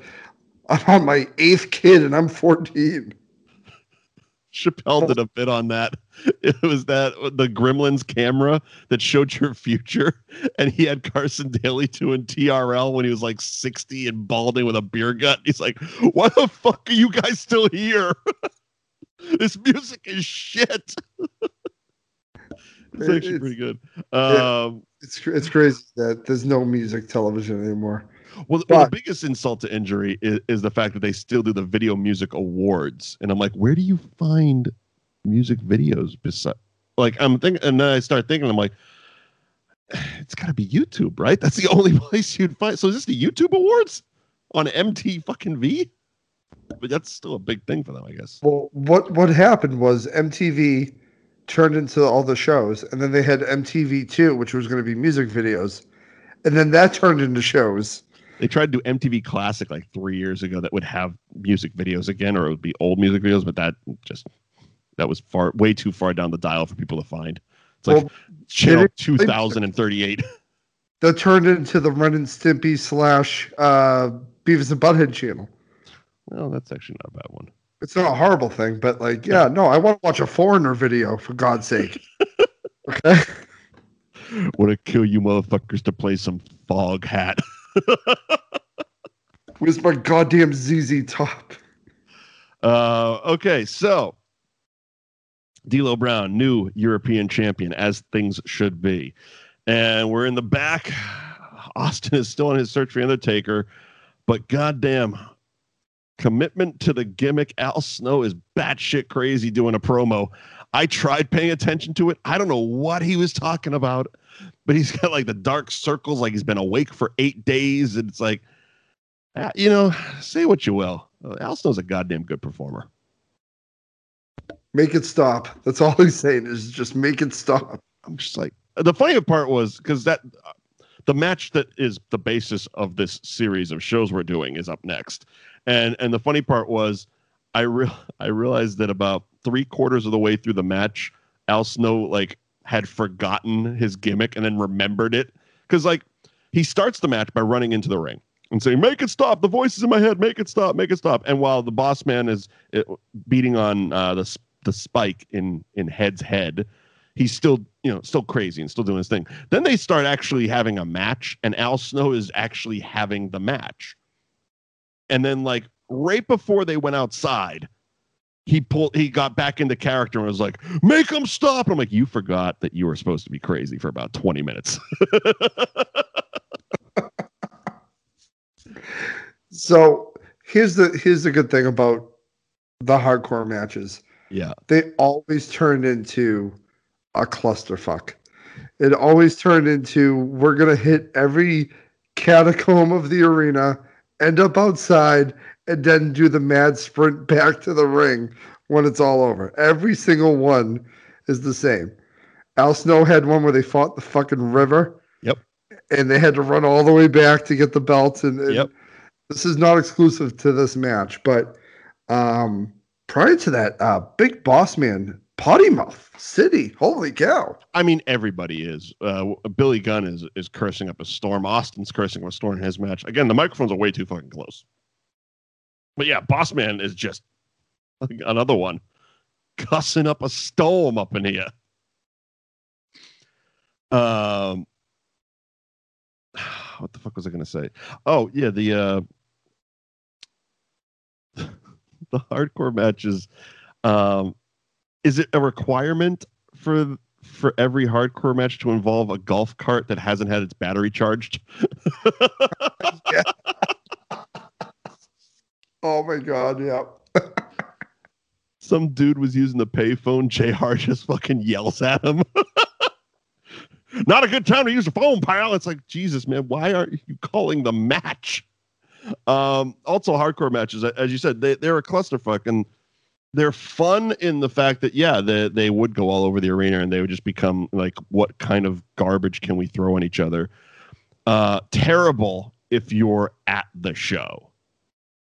Like, watch it. If you're in the arena during a hardcore match, they were the worst.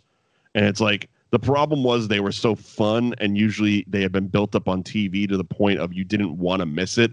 But man, this was prime time to either take a piss or go get a beer, because you couldn't hear or really see shit, because the screen wasn't like, it's not the HD screen that they have now. It was that, the sheet that the Big Show ripped apart with a fucking fish hook. I think they used the same one, just put tape on it. That's also the one Hawk fell through when Droz pushed him off. When Droz murdered him because he drank. Oh my god, that storyline that storyline main evented a Raw. Storyline main evented Dark Side of the Ring is what it did. It also did. So, by my calculations, we had coffee, a plant.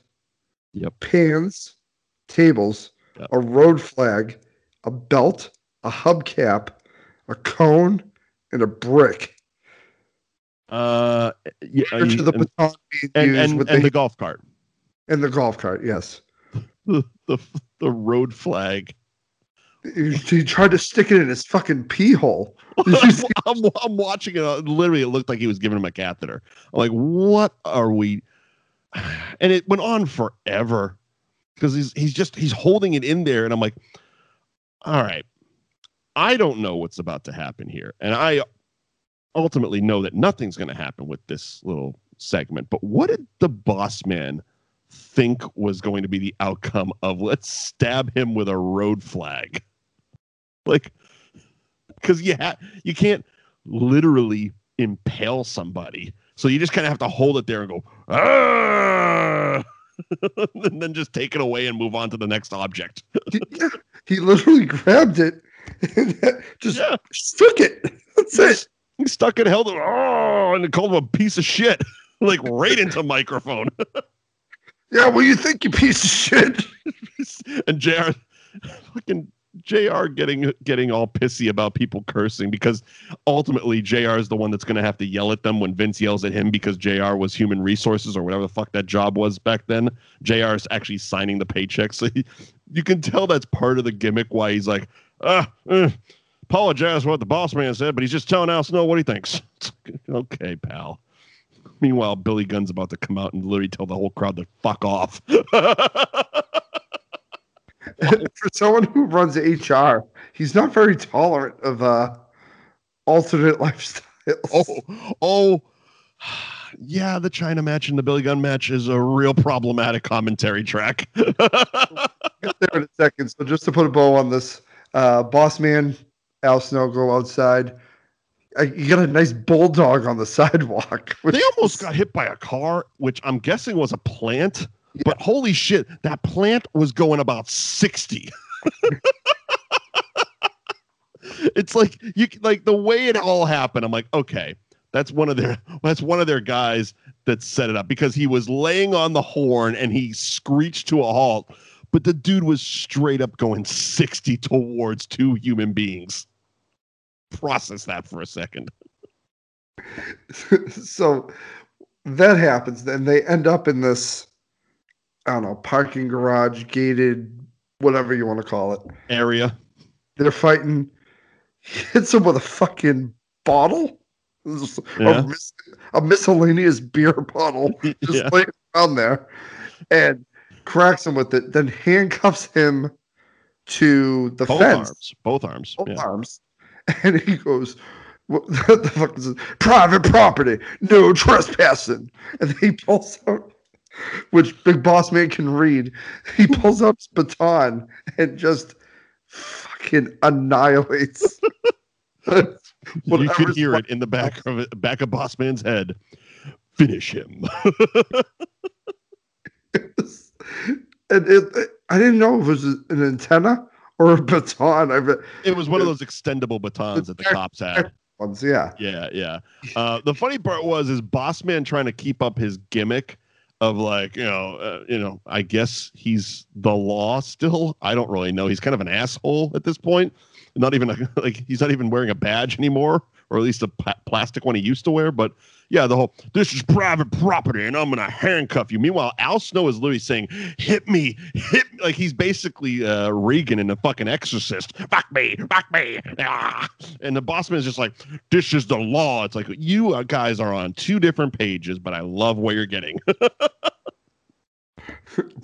You can imagine he's getting pulled into the Cobb County Correctional Office. Gun badge, Boss Man. You're making it cost the city millions.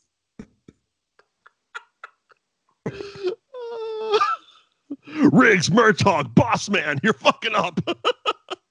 Step into my office. Why? Because you're fucking fired. So the Boss Man wins, and we get another title change. He's the new hardcore champion. Did we even know or care that this was a title match? No, but it's fun. There was coffee and a guy on the payphone involved. All's right with the world. I love when the wrestlers would fake hot coffee, because sometimes they're just not good actors. And he hurls that coffee at him. Clearly, it didn't really hurt, because there's ways you act when you're being burnt. And this was just like splashed in the face, and it's like almost seizure-y.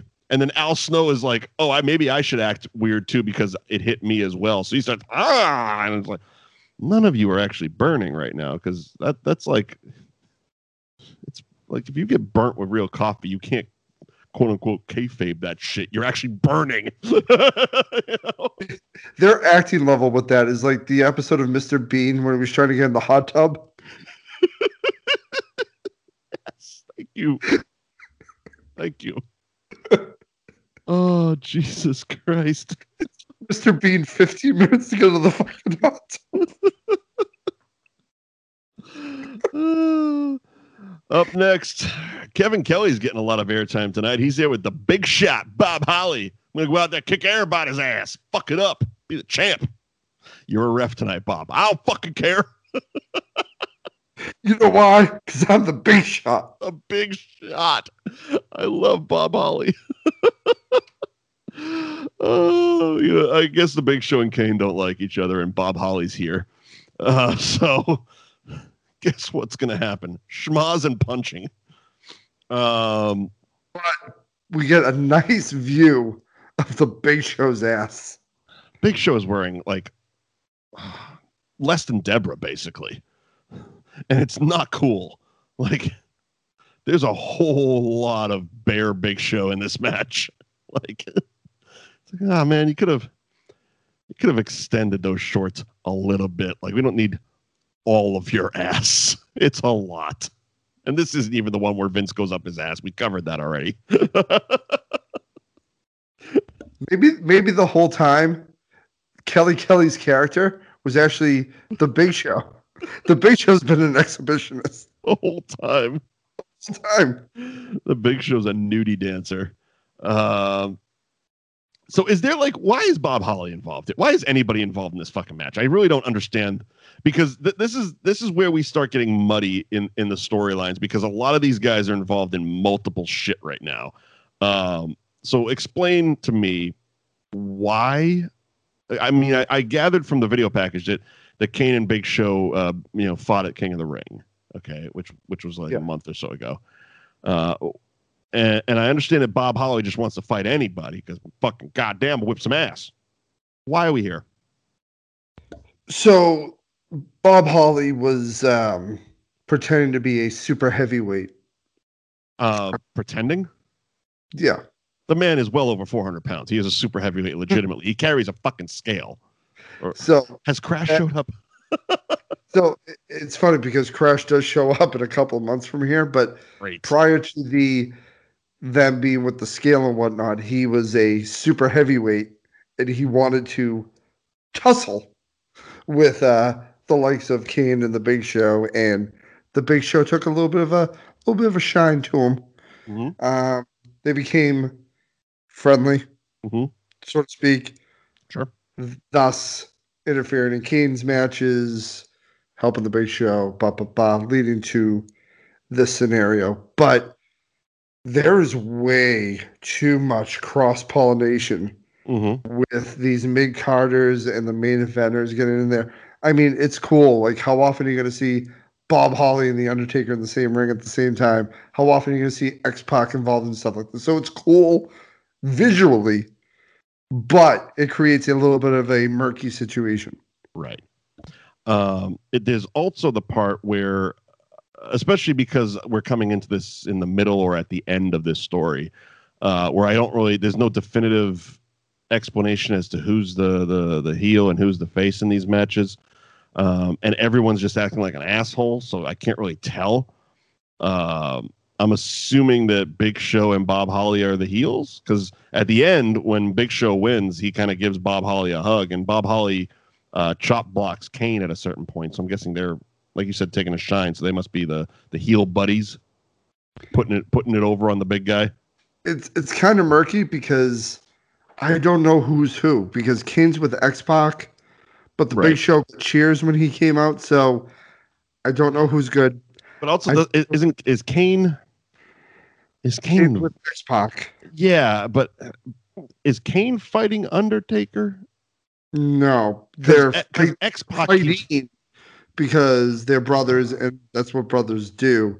They have disagreements. Okay. And grievances. Okay. And the grievance that they're currently having is who should use X-Pac as a toothpick. Who is the father of X-Pac? Is it Kane? Is it The Undertaker? Is it 1986 Denver Broncos? Find out next week. I mean, this match was long. This match was awful. The funny thing was, it wasn't long. It was only 8 minutes long, but it felt fucking long. Until all the shenanigans started. Like, as soon as Bob Holly chop blocked Kane and the match went to shit, it started getting good again. And it's like, okay, fine. Here comes X-Pac and Undertaker and blah blah blah blah blah blah. So that part was fine, because of course you know what's going to happen next. Steve Austin has been searching the back, looking for Undertaker. Damn, there he is. There he is. I've been looking for this son of a bitch. So, Undertaker chokeslams X-Pac, and he takes X-Pac hits Holly with a roundhouse kick, and Big Show wins. The main bullet point to this match is when the Undertaker gets to the back, Austin starts beating the shit out of him until he bleeds, basically. Goddamn! I found you. Goddamn! Just had me walking past the bathroom here. There's Undertaker whipped his ass. That's what you get. I think Stone Cold's gonna win tonight. Goddamn! I'm a fan in the crowd. So, next up.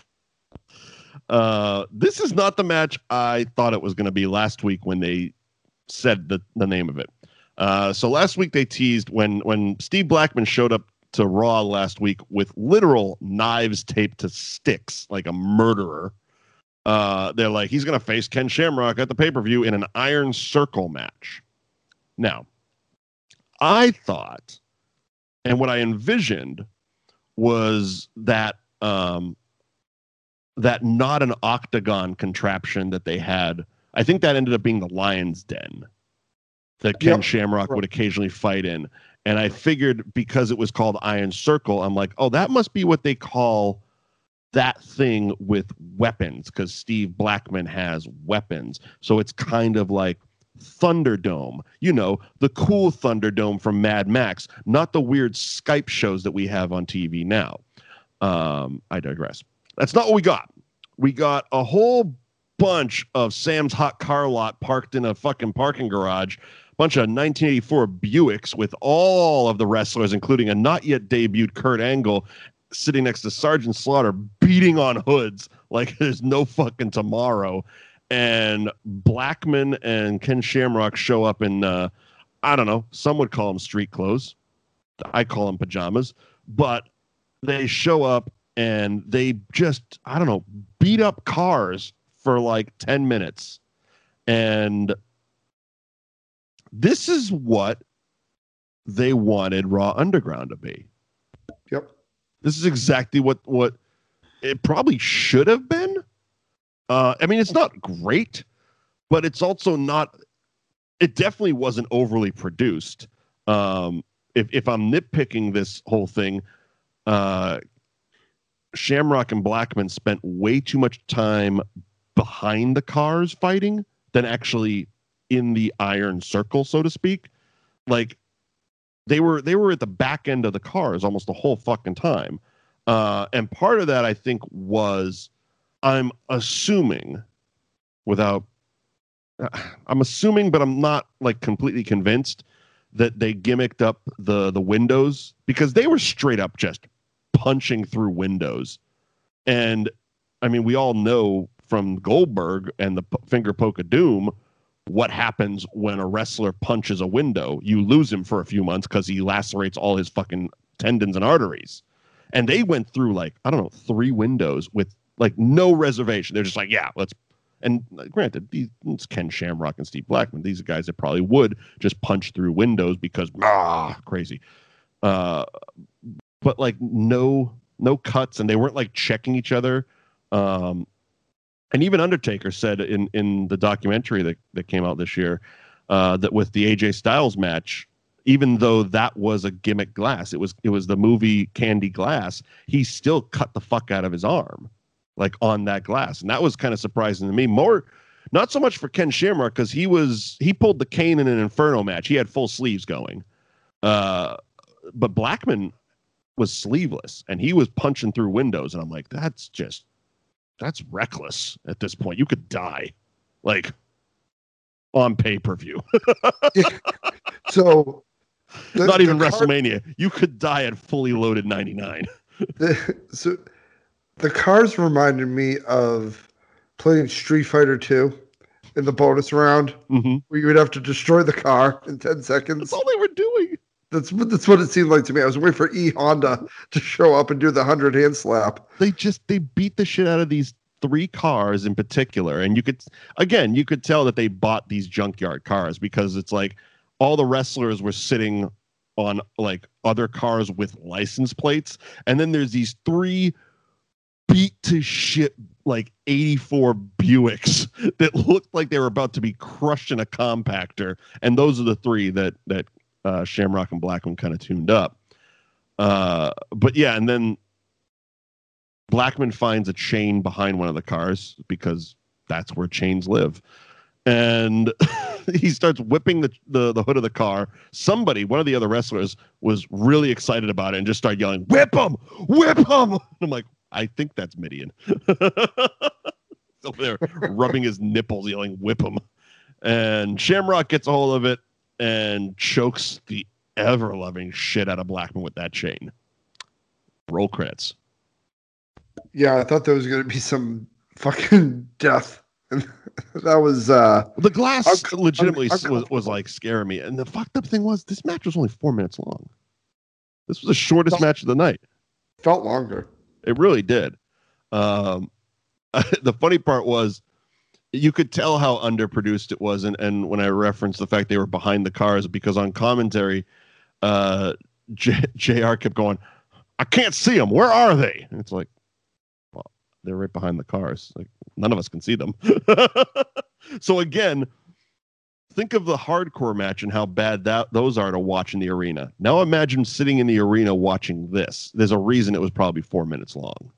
And it's like, yeah, this isn't going to work for the audience. The 16,000 people who have paid to be here aren't going to sit for 15 minutes while these guys play underneath cars. Well, good thing this feud's not over. I don't want to look too far ahead. Thank God. We got a rematch coming. I can't wait. More Buicks. Ken Shamrock wins if after choking him with a chain. But again, their music played, which was a little weird in the situation like this. But even the fact that there was a winner, like an actually announced winner, because they made very clear that it's a non-sanctioned match. And they even went so far as to have a referee show up and then have Ken Shamrock throw the referee out of the match. Why he showed up to an unsanctioned match, I don't know. Just to really hammer it home that there are no rules in the Iron Circle. Isn't that a Russian thing? I think, yeah, he dies. Kind of something like that. Oh, yeah, we went over that last week. Okay. Michael Cole is in the back with Chyna and Billy Gunn. Your favorite promo of the night, I know. Yeah.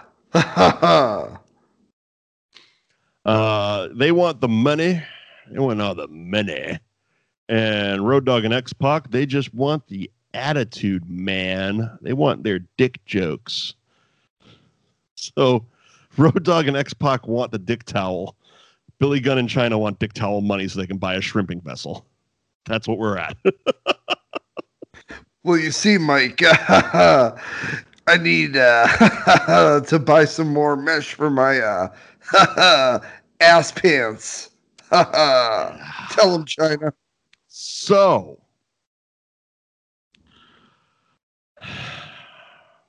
this is really this is a problematic match for the commentary alone. I mean, it's not a great match to begin with. It's not bad. It's not for what it is. You know, Billy Gunn and Chyna versus Road Dogg and X-Pac. It's a functional match.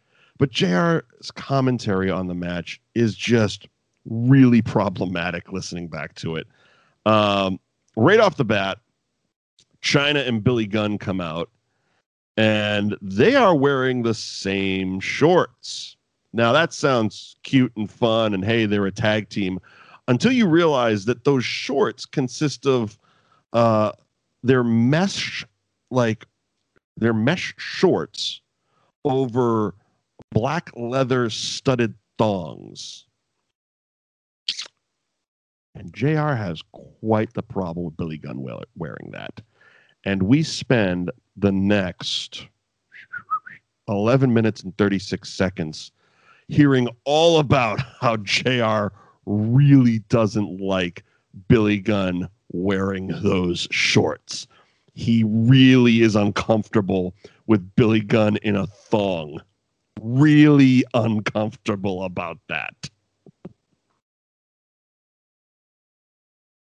Unless, Mike, he had barbecue sauce.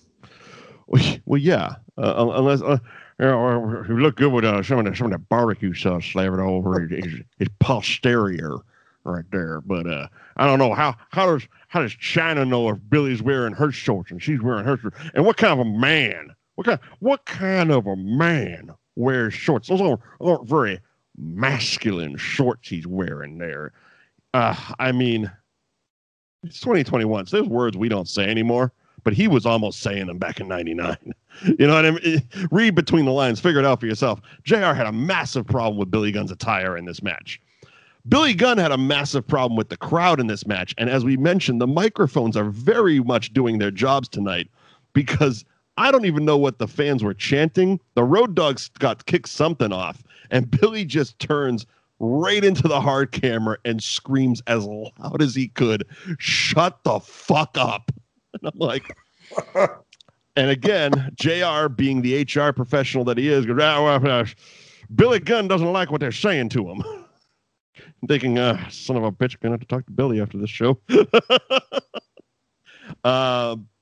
This match was all over the place too. So the entrances alone, they both come out to the DX music.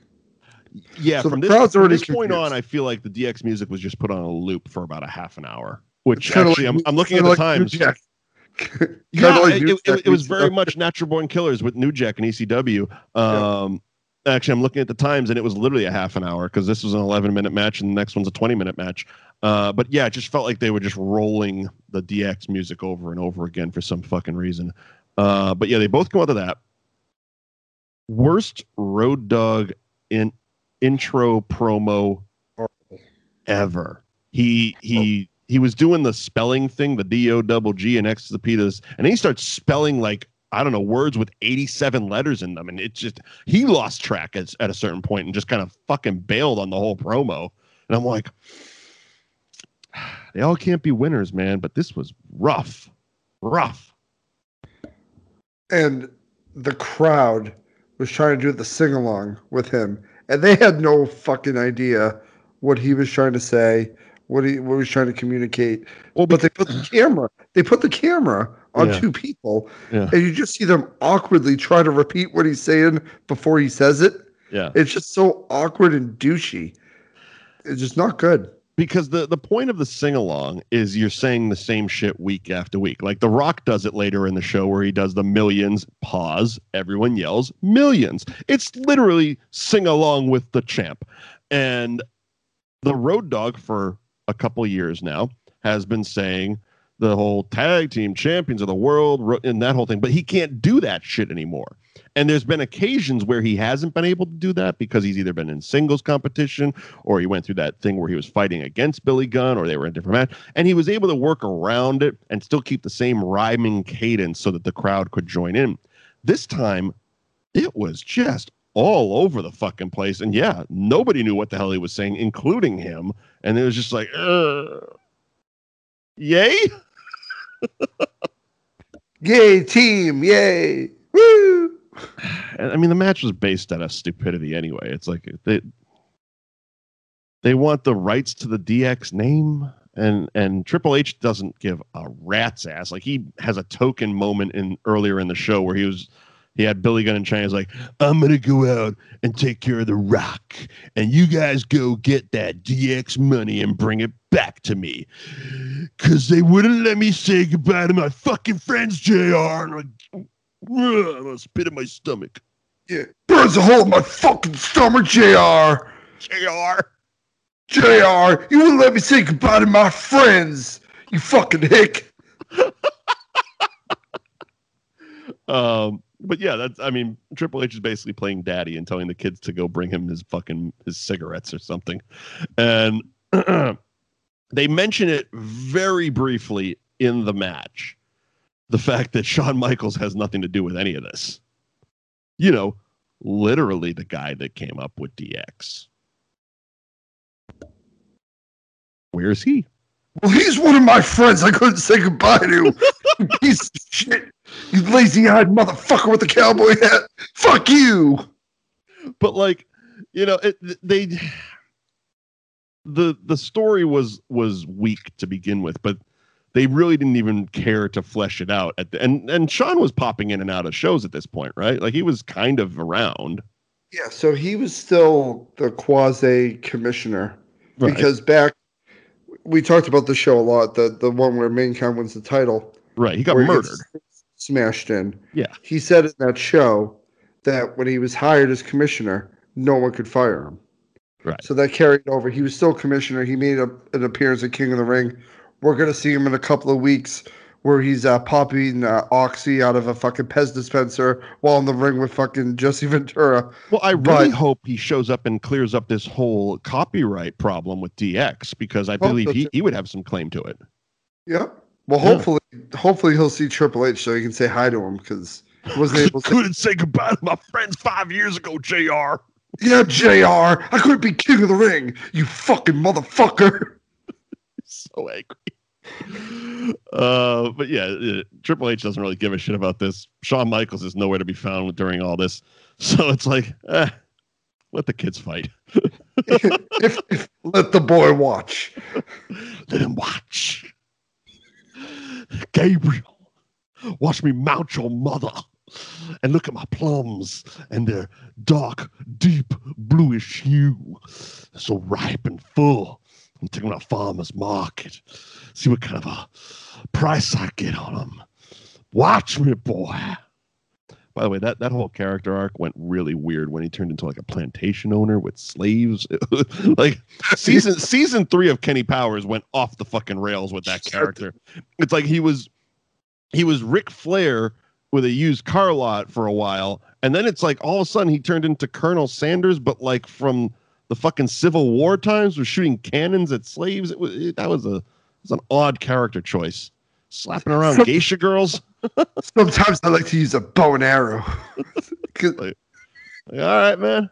Cool. That's a weird one. That's he's that show. That's a GTA side mission for these people. If you haven't seen Eastbound and Down, Jesus Christ. Cocaine's a hell of a drug. Way better than La Femme Nikita. Yes, not as good as Silk Stockings, but true. I mean, it's no Pac Blue, but I digress. No. That was who wins this fucking match? Oh, the good guys, right? Good guys, because they're in it for the love of the crotch chop, not for the dollars. They're for the love of it. Yeah, okay.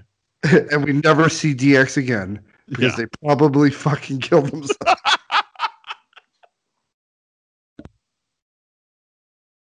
On a very special episode of Fully Loaded 99.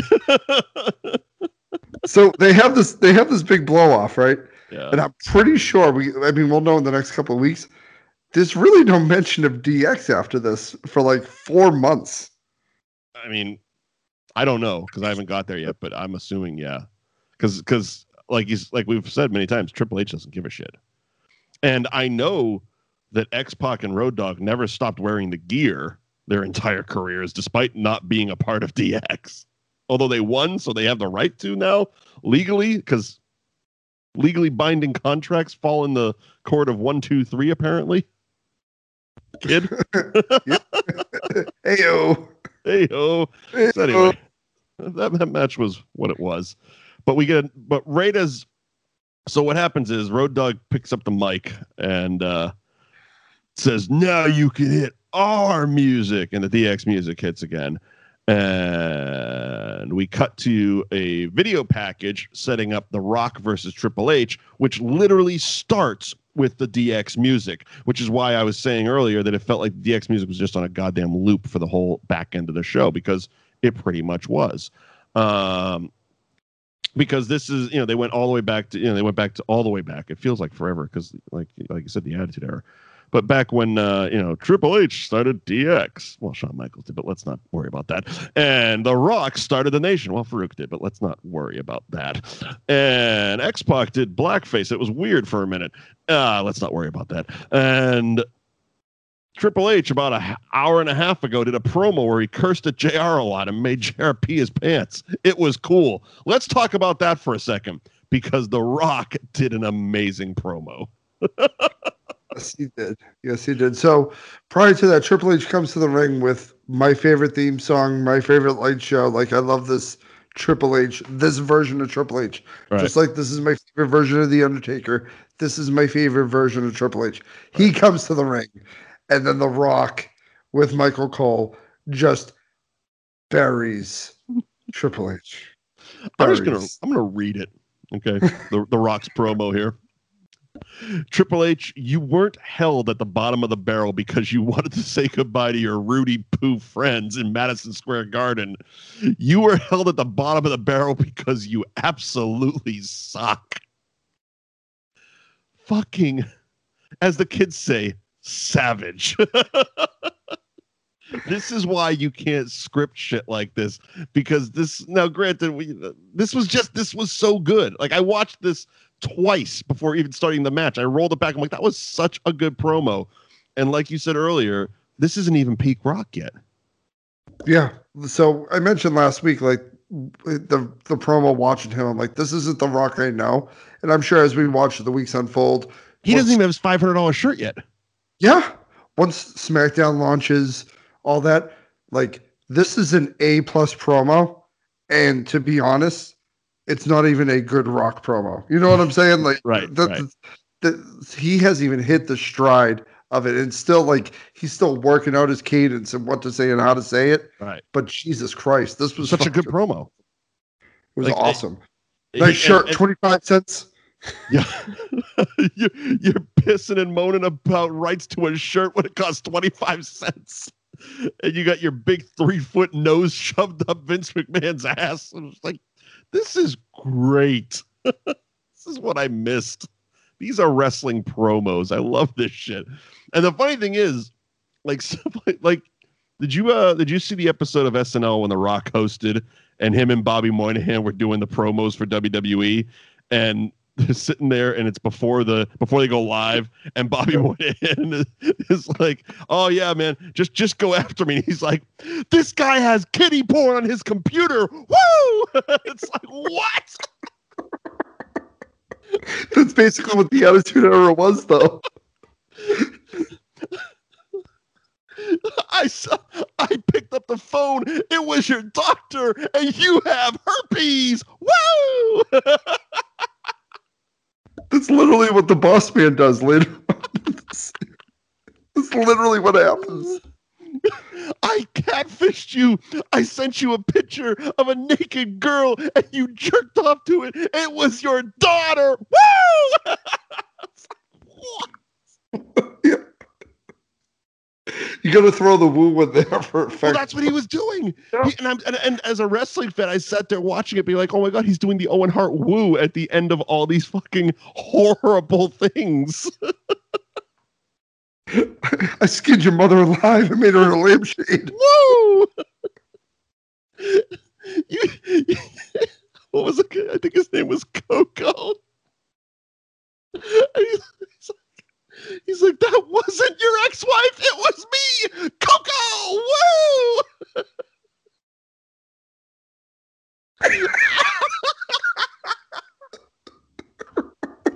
Holy shit. Oh my god, that's fucking good. It's Coco.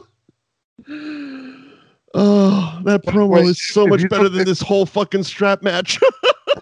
By the way, if you don't know what we're talking about, if you got the link to this, Mike, we got to throw it on our social, because that's fucking... It's Coco. I'll find it right now. Set up this strap match, because they changed the rules as they normally would do, because Russo hates tradition despite citing he loves tradition. It's a strap match. Well, okay, so they got to touch the four corners? No, that's stupid. No, this is a fully loaded strap match. It's not a strap match. That's stupid. Hicks do that in the South. We're fully loaded in New York, motherfucker. So, bro, listen, bro. Here's my idea, bro. Right? You got a strap. You don't have to put it on, bro. And what you do is you just punch and kick, bro. That's it, bro. Falls count anywhere. Touch the doorknobs. I don't give a fuck, bro. Yeah, that's basically what the match was. It was a street fight strap match, falls count anywhere, anus explosion, acolyte rolls. It was everything rolled into one. Yeah. It was just a Rock Triple H street fight with a fucking belt. And the main point of it is the winner of this fully loaded strap match. Oh my god, it actually is called that. Like, they wrote it down. I thought you were just making that up until I looked at my notes and I'm like, no, that's actually what they were calling it. The winner gets a WWF title shot at SummerSlam, which is going to be refereed by Jesse the Body Ventura. And JR, I don't give a fuck about Jesse Ventura, JR. I couldn't say goodbye to my friends. I can tell Jesse Ventura to suck my dick, JR. You didn't let me say goodbye to my friends, and it burns a hole in my fucking stomach. You fucking lazy-eyed fuck. Fuck you and your barbecue sauce. I couldn't say goodbye to Kevin Nash. It's Coco. I did just find that video. I'll post it later.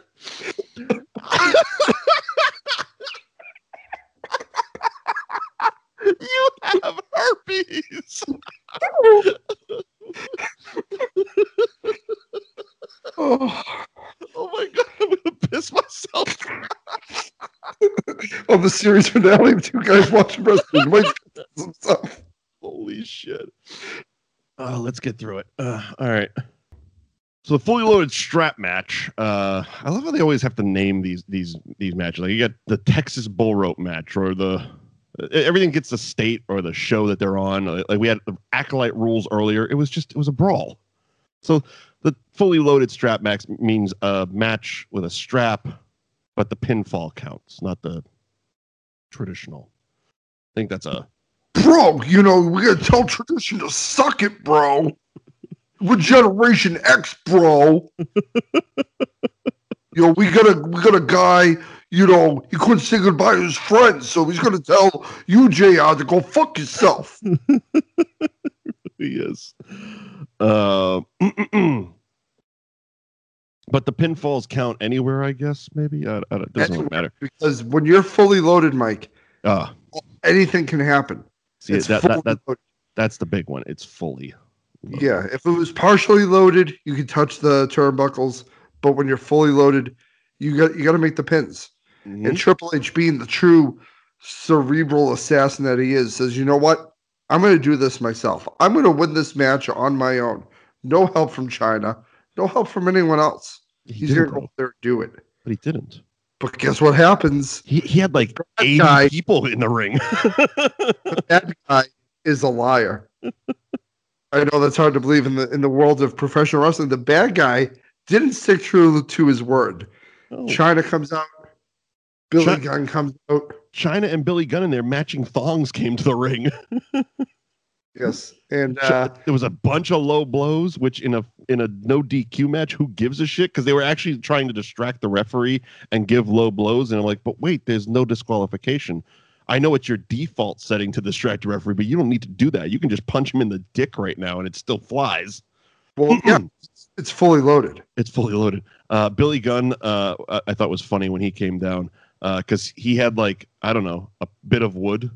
It just looked like a piece of wood with a tape on it, and he smacked the Rock in the back, rolled out of the ring, and started celebrating like he won something. He's like, "Yay! I got a stick, and it's got tape on it. Woo!"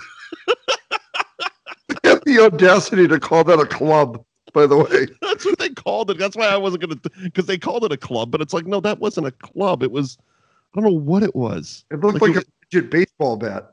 Yeah. Yeah, basically. Like one of those things you get at Friendlies when you get like 4 ice creams. Yeah, you get the fake helmet that they put the ice cream in, and this is what the spoon goes into. Yeah, let's put some tape. Bro, I got this idea, right? So I was at Friendlies the other day, bro, right? And I had the Rocky Road, bro, right? And I was like, "Kid, this is a great idea, bro. Triple H, tell JR to go fuck himself. I'll take this, bro. We'll put tape on it. It's a fucking club. It's a club. It's a fucking club, kid." But Billy Gunn still can't get over on The Rock because The Rock hits him with a rock bottom. Poor bastard.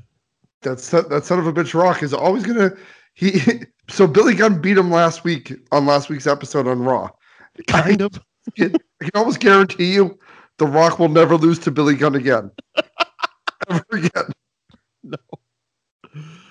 No.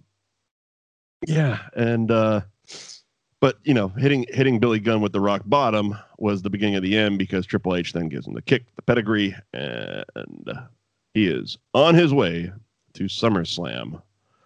Gonna do it all by myself, JR. So I didn't get to say goodbye to my friends. So I'm gonna have all my friends at ringside, but they're not really my friends, because my friends are at WCW, and I got a hole in my stomach. I'm just a sad panda right now. Fuck this shit. Yeah, you wouldn't let me go with my friends, JR. So I have to make new friends, and I don't want to. I don't want to make new friends. I don't want to make new friends. I want to sit in the back and watch Scott Hall chew the inside of his cheek. I couldn't say goodbye to him. You took their jobs. You took their dirt. Triple H is opening for Steamy Ray Vaughan. Gonna get up there, tell Jared to go fuck himself, and then shit his britches. Steamy Nicks. Steamy Nicks. You know the woman you sing with Fleetwood Mac? Nope. This is Steamy Nicks. She gets up on stage and shits her britches. Fuck, we are off the rails. Because I couldn't say goodbye to my friends. But yeah, so Triple H is going to SummerSlam. Cool. With his friends. With his friends. Chyna and Billy Gunn and their matching thongs, which JR has a massive problem with. Main event is up next. So, of course, before the main event, we get our video package with a lot of strobe effects in this one. And it cuts from color to black and white. And my God. And the fucked up thing is like on Disney Plus, on some of the movies, they have like warning, this contains, strobe stuff. I'm shocked that legitimately, I'm not even making a joke anymore, that they don't have some sort of label or warning or something like that. Because it bothered me, and I don't have any of those issues, and I know people do.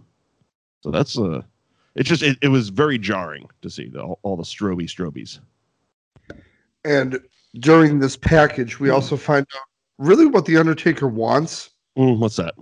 Is Austin's blood. His blood. Yeah, that's it. That's all he wants. He doesn't want the title, even though it's an end of a era. All he wants is just Austin's blood. That's it. That's it. He just wants Austin's blood. And Austin, he just wants all up in that ass. Yeah, you big prick. You might want my blood. I want all of your ass.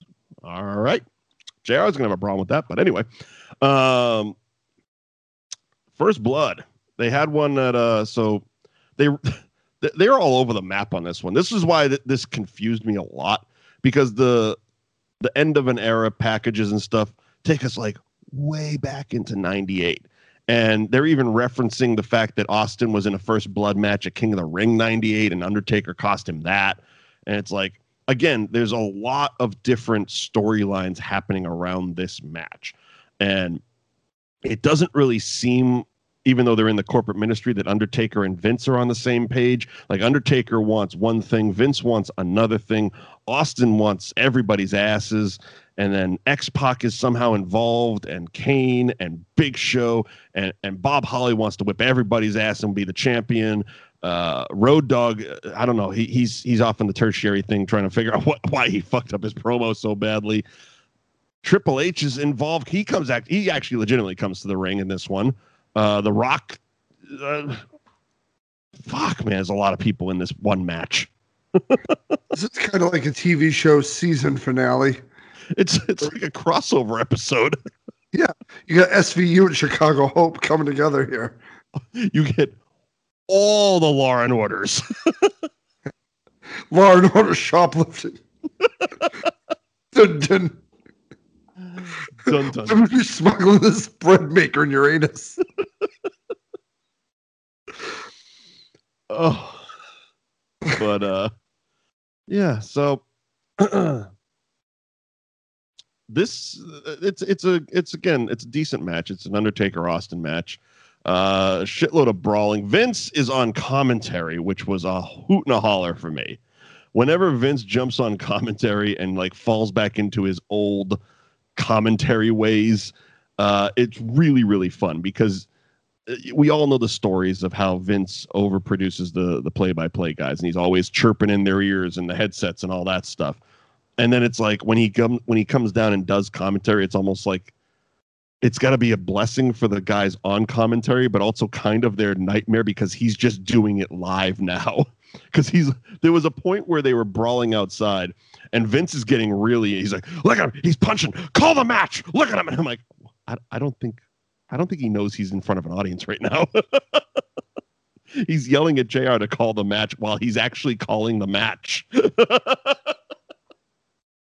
All McMahon was missing was his light blue sports coat with the red WWF logo on it. Sharp blazer right there, pal.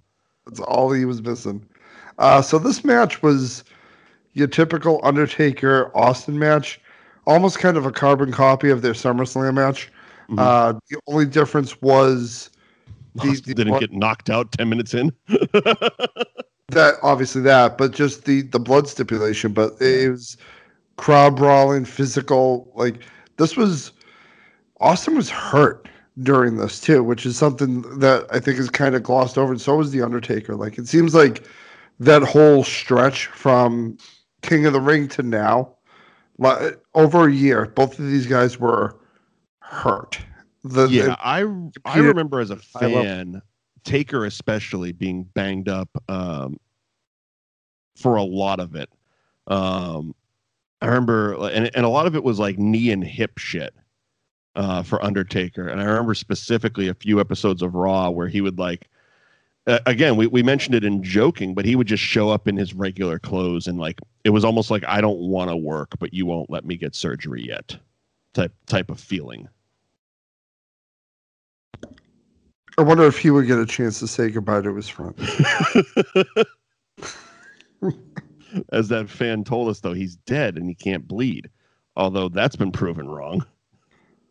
No. My dad told me that dead people, all the blood's gone, so they have olive oil in there. What? Olive oil, bro. Bro, listen, right? You're dead as fuck. So you can't bleed, kid, right? But we got this other guy, right? He drinks a shitload of beer. And then you have this other guy, he's going to go tell JR to go fuck himself, bro. Also, I just want to comment on how wonderful the Attitude Era is. As Vince is making his way to the ring on crutches, not a wheelchair this time, there's two guys in the front row holding two signs up that one says ass, one says hole. It's a massive asshole sign right on the screen. It's just like, oh, I love this time. It was just zero fucks given. There was so many good signs. There was one that said the real big show's in my pants. Was it horny 24/7 for sure. Austin 3? Just and a lot of people calling their friends gay and homo. On that, it was a lot of them. It was amazing, and I always love the personal. Go to my website, the GeoCities. We all had them. Or Angel Fire. Yes. Yeah, the signs were amazing. I think going forward we should maybe pick a sign of the show that we see. The two legends in the front row with the big asshole sign. That one wins for this one. Right. Yeah, we'll do that one. Yeah, that's fucking tremendous. Just be right there. You're in front and you have it. It's not like it was in the balcony in the 300. You were ringside, like right by the ramp, right there. Like and the fact that there was two, they had to plan it out. So they obviously knew, because when you buy tickets, you know where you're sitting, and you gotta be thinking like, all right, we're front row, man. We're gonna be on camera. What are we gonna have for a sign? We gotta have something. People are gonna remember this. We're gonna see this on TV because we're taping the pay-per-view so we can watch it back. What are we gonna have for a sign? Got it. Asshole. Fucking perfect. I actually kind of like to hope that they never met each other and they just randomly stood up there. And one of them's got a whole sign. One guy just brought a whole sign. Yeah. And they just became friends forever.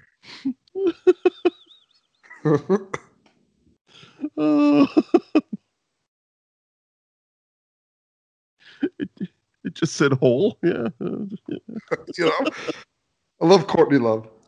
Oh, that's a good one. All right. Surprise, surprise. The main event turns into a whole kind of clusterfuck. And Earl Hebner in a ref bump. So mark that down on your bingo cards. It was like he got bumped 7 times in this match. Earl Hebner's bumps were terrible. He got bounced into by accident, which led into the Undertaker getting tied in the ropes, and then he gets bumped again. Yep. Did he get choke slammed or just punched? He got punched after the match was over. Because at this point, because there was a lot of like false moments where like one came about the halfway point of the match where they're brawling outside and Austin slams Taker's face off the steps. And it was funny because watching the camera angles and the way they cut when Austin was slamming Undertaker's face into the steps, the camera cut to this very wide, deep crowd shot where you couldn't see them underneath the crowd. And my thought was definitely, because Earl was right there for it as well, they were doing that just in case, because these two have been bleeding for like a month now. Like they had both been opening up the same cuts for a month. So it's quite possible that in one of these moments they slip or they fuck up somehow and one of them actually cuts himself way too fucking early.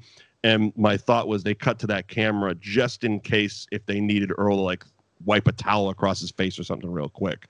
But because he didn't get broken open, they were able to re-show the other angle of his face hitting the thing and it was right with the world and another replay.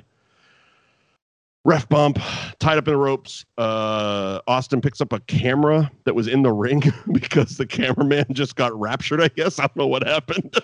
So X-Pac comes to the ring. Hits the Undertaker with a spinning heel kick while the Undertaker has a chair in his hand. It's called a Van Daminator. Have some respect. Sorry. My mistake. Rob needs those $10. Send it to him. So X-Pac hits him with the fucking Van fuck of whatever. Van Daminator, god damn it. Cracks Undertaker with the chair. Yep. Austin commandeers the camera. Yep. Bada bing. Then we got Gush City. Taker's bleeding. But the ref is still down. Or at least he's pretending to be down, even though we can see on camera that he's actually watching the whole goddamn thing. Taker turns around and starts beating on Austin again. He's getting ready to set him up for the tombstone, it looks like. And Earl sees his face and does his "I'm hurt and I have wobbly arms" call for the bell thing. And that's when Taker just drops Austin and fucking wallops Earl Hebner, which, you know, selling bootleg shirts, not cool, man. You deserve that punch. So one thing we kind of glossed over too, prior to all this happening, Shane McMahon runs into the ring. I mean, so many people ran into the ring. And I lost track. It's so tough to keep it straight, but Austin just tattoos him with a chair shot to the head. Okay, so I know this is audio and people listening can't see, but when Shane got hit with the chair, I mean, like you said, tattoos, great word. He murdered him. And it was one of those things that I'm watching. It popped me out of my chair. And I did one of those weird, like my whole body recoiled in horror because it's just so ugly. Those shots were so fucking bad, man. It's like, oh, he's not going to know his grandkid's name. That's bad. Yeah, that was the chair got dented. Like it was vicious. It wasn't a gimmick chair. Like this was they never were. These are men. It's fucking crazy. These are men killing men for your pleasure on pay-per-view. We're gladiators, damn it.